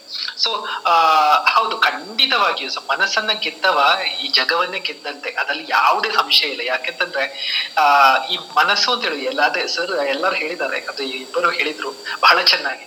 ಮನಸ್ಸು ಅಂತ ಹೇಳಿದ್ರೆ ಅದು ಚಂಚಲವಾದದ್ದು ಅಂತ. ಈ ಚಂಚಲವಾದ ಮನಸ್ಸನ್ನ ನಮಗೆ ಹತೋಟಿಯಲ್ಲಿ ಇಟ್ಟುಕೊಳ್ಳಿಕ್ಕೆ ದೇವರು ಕೊಟ್ಟಂತ ದೊಡ್ಡ ಒಂದು ಏನ್ ಹೇಳುವಂಥದ್ದು ಉಪಕರಣ ಅಥವಾ ಗಿಫ್ಟ್ ಅಂತ ಹೇಳಿದ್ರೆ ಅದು ಬುದ್ಧಿ. ಅಂದ್ರೆ ಬುದ್ಧಿನ ನಾವು ಸೈಕಾಲಜಿಯ ಭಾಷೆಯಲ್ಲಿ ಹೇಳ್ತೀವಿ, ಮನಃಶಾಸ್ತ್ರದ ಭಾಷೆಯಲ್ಲಿ ಹೇಳ್ತಿದ್ರೆ ಅದನ್ನು ನಾವು ಟ್ರೈನ್ಡ್ ಮೈಂಡ್ ಅಂತ ಕರಿತೀವಿ. ಟ್ರೈನ್ ಆಗಿರುವಂತ ಒಂದು ಮನಸ್ಸಿನ ಒಂದು ಭಾಗ. ಸೊ ಅದು ಹೇಗೆ ನಮ್ಮನ್ನ ಈಗ ಮತ್ತೆ ಅದು ಸಂಸ್ಕಾರವಾಗಿ ಮಾರ್ಪಡುತ್ತೆ, ಅದೇ ಡಾಕ್ಟರ್ ನಮ್ಮ ಕೃಷ್ಣಮೂರ್ತಿ ಸರ್ ಹೇಳಿ ಸಂಸ್ಕಾರವಾಗಿ ಮಾರ್ಪಡುತ್ತೆ. ಅದು ಬುದ್ಧಿ ಹೇಗೆ ಯಾವುದೇ ಅದು ಒಂದು ಮೊದಲಿಗೆ ನಮಗೆ ಬರ್ಬೇಕಿದ್ರೆ ಅದು ಅನುಭವ ಆಗಿ, ಅಂದ್ರೆ ಹಳೆಯ ಸಂಸ್ಕಾರದಿಂದ ನಮಗೆ ಅದು ಅಂದ್ರೆ ನಮಗೆ ಅದು ಯಾವ ತರ ಅದನ್ನ ಫೇಸ್ ಮಾಡ್ಬೇಕು ಅಂತ ಹೇಳಿ ಕೊಡುದಿಲ್ಲ. ಯಾವಾಗ ಅದು ನಮ್ಗೆ ಫಾರ್ಮ್ಯಾಟೆಡ್ ಥಾಟ್ ಅಂತ ಹೇಗೆ ಕರಿತೀವೋ, ಅದು ಫಾರ್ಮ್ಯಾಟೆಡ್ ಆಗಿ ನನ್ನ ಮೈಂಡ್ ಅಲ್ಲಿ ನಿಂತಾಗ ಮತ್ತೊಂದು ಸಲ ಅದು ಬರ್ಬೇಕಿದ್ರೆ ಇದನ್ನ ಹೇಗೆ ತೆಕ್ಕೊಳ್ಬೇಕು ಅಂತ ಹೇಳುವುದನ್ನ ಈ ಹಿಂದೆ ಬಂದಂತಹ ಆಲೋಚನೆಗಳು ಅದು ನನಗೆ ಹೇಳಿಕೊಡ್ತದೆ ಅಂತ ಹೇಳುವಂಥದ್ದು. ಆದ್ದರಿಂದ ನಮಗೆ ಯಾವುದೇ ಒಂದು ಅನುಭವಗಳಾಗುವಾಗಲೂ ಹೆಚ್ಚು ನಾವು ಅದು ದುಃಖದಾದ್ರೆ ಅದಕ್ಕೆ ಒಂದಿಷ್ಟು ಭಾವನೆಗಳನ್ನ ಸೇರಿಸದೆ ಅದನ್ನ ಹಂಗೆ ಬಿಟ್ರೆ ಅದು ನಮ್ಮ ಸಂಸ್ಕಾರವಾಗಿ ಮಾರ್ಪಡುವುದಿಲ್ಲ ಅಂತ ಹೇಳ್ಬೋದು. ಹಾಗೇನೆ ಯಾವಾಗ ನಮಗೆ ಒಂದು ಸಂತೋಷದ ಒಂದು ಆಲೋಚನೆ ಬಂದ್ರೆ ಅದಕ್ಕೆ ಸ್ವಲ್ಪ ಒಂದಿಷ್ಟು ಭಾವನೆಗಳನ್ನು ಸೇರಿಸಿದ್ರೆ ಅದು ಸಂಸ್ಕಾರವಾಗಿ ಮಾರ್ಪಡುತ್ತೆ ಅಂತ. ಯಾವಾಗ ಅದು ಸಂಸ್ಕಾರವಾಗಿ ಮಾರ್ಪಡುತ್ತೋ ಅಲ್ಲಿಂದ ಹುಟ್ಟುವಂತ ಆಲೋಚನೆಗಳು, ಟೆಂಡೆನ್ಸಿಗಳು ಮತ್ತಷ್ಟು ಸಕಾರಾತ್ಮಕವಾದದ್ದಾಗಿರುತ್ತೆ. ಆದ್ದರಿಂದ ನಾವು ಈ ಒಂದು ಇದನ್ನು ನಾವು modern psychology CBT cognitive behaviour therapy ಅಂತ ಒಂದು ಹೇಳ್ತೀವಿ ನಾವು. ಇದ್ರಲ್ಲಿ ನಾವು ಅದೇ ತರದ ಒಂದು ಇದನ್ನ ಹೇಳ್ತೀವಿ. ಅದೇ ನಮ್ಮ ಸಂಸ್ಕಾರದಿಂದ ಇದು ವೃತ್ತಿಯಿಂದ ಕರ್ಮ ಅಂತ ಹೇಳುವಂತ ನಮ್ಮ ಭಾರತೀಯ ಸಂಸ್ಕೃತಿಯಲ್ಲಿ ಬರುವಂತಹ ಮನಸ್ಸನ್ನ ನಿಗ್ರಹಿಸುವಂತ ಆ ಭಾಗವೇ ಈಗ ಒಂದು ಹೊಸ ಸೈಕಾಲಜಿಯಲ್ಲಿ ಬರುವಂತದ್ದು. ಅದೇ ನಾನು ಹೇಳ್ತಿರುವಂತದ್ದು, ಸೈಕಾಲಜಿ ಅಂತ ಹೇಳುವಾಗ ಏನು ಹೊಸ್ತು ಅಂತ ನಮಗೇನಿಲ್ಲ. ಎಲ್ಲ ನಮ್ಮ ಸಂಸ್ಕೃತಿಯನ್ನ ನೋಡಿದ್ರೆ, ನಮ್ಮ ಭಾರತೀಯ ಸ್ಕ್ರಿಪ್ಚರ್ಸ್ ಅನ್ನೆಲ್ಲ ನೋಡಿದ್ರೆ ನಮ್ಗೆ ಆ ತರದ್ ಯಾವ್ದು ಇಲ್ಲ ಅಂತ ಅನಿಸ್ಬೋದು, ಎಲ್ಲವೂ ನಮ್ಮಲ್ಲಿದೆ. ಅದೇ ಈ ಮನಸ್ಸನ್ನ ಸರ್ ಹೇಳಿದ್ರು, ಅಭ್ಯಾಸ ಮತ್ತೆ ವಿಲ್ ಪವರ್ ಬಹಳ ಮುಖ್ಯವಾದದ್ದು ಅಂತ ಹೇಳಿದ್ರು. ನಮ್ಮ ಸ್ವಾಮಿ ವಿವೇಕಾನಂದ್ರೆ ಅದಕ್ಕೆ ನಮಗೆ ದೊಡ್ಡ ರೋಲ್ ಮಾಡೆಲ್ ಅಲ್ವಾ. ಅದರಲ್ಲಿ ಅವರ ಆ ವಿಲ್ ಪವರ್ ಇರ್ಬೋದು, ಎಷ್ಟು ಅವರ ಡಿಸಿಪ್ಲಿನ್ಗಳಿರ್ಬೋದು. ಆದ್ರೆ ಇತ್ತೀಚೆಗೆ ಈ ಮಕ್ಕಳಿಗೆ ಡಿಸಿಪ್ಲಿನ್ ಅವಶ್ಯಕತೆ ಇಲ್ಲ, ಅವರಷ್ಟಕ್ಕೆ ಬಿಟ್ಟು ಬಿಡಿ, ಅವರಿಗೆ ಬೇಕಾದ ಅವ್ರು ಕಲಿತಾರೆ ಅಂತ ಹೇಳುವಂತ ಒಂದು ಮನೋಭಾವವನ್ನು ಬೆಳೆಸುವಂತ ಪೇರೆಂಟ್ಸ್ ಅನ್ನು ಮತ್ತೆ ಅದನ್ನೇ ಹೇಳುವಂತ ಕ್ಲಾಸ್ ತೆಕ್ಕೊಳ್ಳೋರು ನಾವು ಕಾಣ್ತೀವಿ. ಆದ್ರೆ ಅದಲ್ಲ ಅಂತ ನನ್ನ ಅನಿಸಿಕೆ ಪ್ರಕಾರ. ನಾವು ಈ ಡಿಸಿಪ್ಲಿನ್ ಅಂತ ಹೇಳುವಂಥದ್ದು ವಿಲ್ ಪವರ್ ಅನ್ನ ಬೆಳೆಸುವಂಥದ್ದು, ಅದು ಮತ್ತೆ ನಮ್ಮ ಜೀವನಕ್ಕೆ ಯಾವ್ದು ಬೇಕು ಯಾವ್ದು ಬೇಡ ಅಂತ ಹೇಳೋದನ್ನ ಕರೆಕ್ಟ್ ಆದ ರೀತಿಯಲ್ಲಿ ನಮಗೆ ತಿಳಿಸಿಕೊಳ್ಳಿಕ್ಕೆ ಬಹಳ ಸಹಾಯ ಮಾಡುತ್ತೆ ಅಂತ ಹೇಳುವಂಥದ್ದು ಒಂದು ಬಹಳ ಮುಖ್ಯವಾದದ್ದು. ಮತ್ತೆ ಸರ್ ಹೇಳಿದ ಹಾಗೇನೆ ಮನೋಮಯ ಕೋಶವನ್ನ ಆನಂದಮಯ ಕೋಶಕ್ಕೆ ಕರ್ಕೊಂಡು ಹೋಗುವಾಗ ಅಲ್ಲಿ ಬಹಳ ಮುಖ್ಯವಾಗಿ ಬರುವಂಥದ್ದು ವಿಜ್ಞಾನಮಯ ಕೋಶ. ಸೊ ನನಗೆ ಆನಂದ ಯಾವ್ದ್ರಲ್ಲಿ ಸಿಗ್ತದೆ ಅಂತ ಹೇಳುವುದನ್ನ, ಆನಂದ ಅಂತ ಹೇಳುದ್ರೆ ಇದು ನಮ್ಮ ನಿಜವಾದ ಸ್ವರೂಪದ ಆನಂದ ಅಲ್ಲ, ನಾನು ಹೇಳುವಂಥದ್ದು ಒಂದು ಕೋಶದ ಆನಂದ. ಅಂದ್ರೆ ಸರ್ ಹೇಳಿದಾರೆ ಅದನ್ನ ಬಹಳ ಚೆನ್ನಾಗಿ, ನಾನು ಇನ್ನು ಹೆಚ್ಚು ಹೋಗುದಿಲ್ಲ ಅದಕ್ಕೆ. ಸೊ ಅದರ ಮಧ್ಯದಲ್ಲಿ ಬರುವ ವಿಜ್ಞಾನಮಯ ಕೋಶ. ಆದ್ದರಿಂದ ನಾವು ಯಾವಾಗಲೂ ಸಹ ಮನನ ಮಾಡ್ತಾ ಇರ್ಬೇಕು, ಟ್ರಿಗರ್ ಆಗ್ತಾ ಇರ್ಬೇಕು. ನನಗೆ ಸಂತೋಷ ಬರುವಂತದ್ದು ಯಾವುದರ ಮೂಲದಿಂದ ಅಂತ ಹೇಳುವಂಥದ್ದು ನಮಗೆ ಬಹಳ ಚಂದ ಗೊತ್ತಿರ್ಬೇಕು. ಈಗ ಒಬ್ಬನಿಗೆ ಆರಿಗೆ ಹೋದ್ರು ಒಂದು ಸಂತೋಷ ಬರ್ತದೆ ಅಂತ ಅದು ನೋಡ್ಕೊಂಡು ಹೋಗ್ತಾ ಇರ್ತಾನೆ. ಒಬ್ಬನಿಗೆ ಭಜನೆ ಹಾಡ್ತಿದ್ರು ಸಂತೋಷ ಬರ್ತದೆ ಅಂತ ಹೇಳ್ತಾ ಇರ್ಬೋದು. ಬಟ್ ಯಾವ್ದ್ರಿಂದ ಸಿಗ್ತದೆ ಅಂತ ಹೇಳುವಂಥದ್ದು ಅವನಲ್ಲಿರುವಂತ ಬುದ್ಧಿಯ ಮೇಲೆ ನಿಂತಿದೆ ಅಂತ ಹೇಳುವಂಥದ್ದು ಬಹಳ ಮುಖ್ಯವಾದದ್ದು. ಸೊ ಆದ್ದರಿಂದ ನಾವು ಅವೇರ್ನೆಸ್ ಆಫ್ ಮೈಂಡ್, ನನ್ನ ಮನಸ್ಸು ಯಾವ ವಿಷಯವನ್ನು ಹೆಚ್ಚು ಥಿಂಕ್ ಮಾಡ್ತಾ ಇದೆ, ನನ್ನ ಮನಸ್ಸನ್ನ ಸ್ಕೋಪ್ ನಲ್ಲಿ ಕವರೇಜ್ ನಲ್ಲಿ ಹೆಚ್ಚು ನಿಂತಿರುವಂತ ವಿಷಯ ಯಾವುದು ಅಂತ ಹೇಳುದು ನಮಗೆ ಮಾತ್ರ ಗೊತ್ತಿರುವಂತದ್ದು. ಇದನ್ನ ಆಗಾಗ ನಾವು ನೋಡ್ತಾ, ಅದು ಸಾಕ್ಷಿ ಭಾವ ಅಂತ ನಾವು ಸರ್ ಹೇಳಿದ್ರು, ಅದು ಬಹಳ ಮುಖ್ಯವಾದದ್ದು. ಅದನ್ನ ಯಾವಾಗ್ಲೂ ನಾವು ಅಲರ್ಟ್ ಆಗಿರ್ಬೇಕು. ನಮ್ಮ ಬುದ್ಧಿ ಯಾವಾಗ್ಲೂ ಅಲರ್ಟ್ ಆಗಿರ್ಬೇಕು ಅಂತ, ಮನಸ್ಸು ಎಲ್ಲೆಲ್ಲಿ ಓಡ್ತಾ ಇದೆ ಅಂತ ಹೇಳುವುದನ್ನು ನೋಡ್ತಾ ಇರುವಂತ ಕೆಲಸ ಬುದ್ಧಿ ಓಡ್ತಾ ಇರ್ಬೇಕು. ಇಲ್ಲ ಅಂತಂದ್ರೆ ಮನಸ್ಸು, ಚಂಚಲವಾದ ಮನಸ್ಸು ಓಡ್ತಾ ಇರುತ್ತೆ. ಮತ್ತಷ್ಟು ಆಲೋಚನೆಗಳನ್ನ ಕರ್ಕೊಂಡು ಹೋಗ್ತಾ ಇರುತ್ತೆ. ಅದನ್ನ ಮತ್ತೆ ನಮ್ಮ ಏನ್ ಹೇಳುವಂಥದ್ದು, ಏನಾದ್ರು ಒಂದು ತೊಂದರೆಗೆ ನಮ್ಮನ್ನ ಒಳಪಡಿಸುತ್ತೆ ಅಂತ ಹೇಳುವಂಥದ್ದು ಬಹಳ ಮುಖ್ಯವಾದ ಸ್ಪಿರಿಚುವಲ್ ಪ್ರಾಕ್ಟೀಸಸ್. ಅದು ಸರ್ ಹೇಳಿದ್ರು, ಅದು ಬಹಳ ಮುಖ್ಯವಾದ ಸ್ಪಿರಿಚುವಾಲಿಟಿ ಅಂತ ಹೇಳುವಂಥದ್ದು 60 ವರ್ಷ ಕಳೆದ ನಂತರ ಅಲ್ಲ, ಚಿಕ್ಕದಿಂದಲೇ ಎಷ್ಟು ಚಿಕ್ಕದಲ್ಲಿ ನಾವು ಕೊಡ್ಲಿಕ್ಕೆ ಆಗುತ್ತೋ. ಈ ಸಂತೋಷ ಅಂತ ಹೇಳುವಂಥದ್ದು ಹೊರಗಡೆ ಇಲ್ಲ, ಹ್ಯಾಪಿನೆಸ್ ಅಂತ ಹೇಳುವಂಥದ್ದು ಒಳಗಡೆ ಇದೆ. ನಾವು ಎಷ್ಟು ಹೊರಗಡೆ ಹೋಗೋದಕ್ಕಿಂತ ರಿಲಿಜನ್ ಹೆಚ್ಚಾಗಿ ನಮ್ಮನ್ನು ಹೊರಗಡೆ ಹೋಗುವುದಕ್ಕೆ ಹೇಳಿಕೊಡುತ್ತೆ, ಬಟ್ ಸ್ಪಿರಿಚುವಾಲಿಟಿ ಆದಷ್ಟು ನಮ್ಮನ್ನ ಒಳಗೆ ಇಳಿಯಲಿಕ್ಕೆ ಹೇಳಿಕೊಡುವಂಥದ್ದು. ಸೊ ಈ ತರದ ಭಜನೆಗಳಿರ್ಬೋದು, ಸತ್ಸಂಗಗಳಿರ್ಬೋದು, ಧ್ಯಾನ ಇರ್ಬೋದು, ಇದೆಲ್ಲವೂ ನಮ್ಮ ಜೀವನದಲ್ಲಿ ಒಂದಿಷ್ಟು ಎಂತ ಸ್ಪಿರಿಚುವಲ್ ಕೋಶಿಯಂಟ್ ಅನ್ನ ಜಾಸ್ತಿ ಮಾಡಿ ನಾವು ಸದಾ ಏನಂತ ಸಮಚಿತ್ತವಾಗಿ ನಮ್ಮ ಮನಸ್ಸನ್ನು ಇಟ್ಟುಕೊಳ್ಳುವುದಕ್ಕೂ, ನಮ್ಮ ಮನಸ್ಸು ಚಂಚಲವಾಗಿ ಓಡದಿರ್ಲಿಕ್ಕೂ ಸಾಧ್ಯವಾಗುತ್ತೆ ಅಂತ ಹೇಳುವುದನ್ನ ನಾವು ಬಹಳ ಹಾಗೇನೆ ಒಂದು ಉತ್ತಮ ಸಂಸ್ಕಾರವನ್ನು ನಾವು ಬೆಳೆಸಬಹುದು ಅಂತ ಹೇಳುವಂಥದ್ದು ಬಹಳ ಮುಖ್ಯವಾದದ್ದು. ಒಂದು ಚಿಕ್ಕ ಕಥೆಯಲ್ಲಿ ನಾನು ನಿಲ್ಲಿಸ್ತೀನಿ.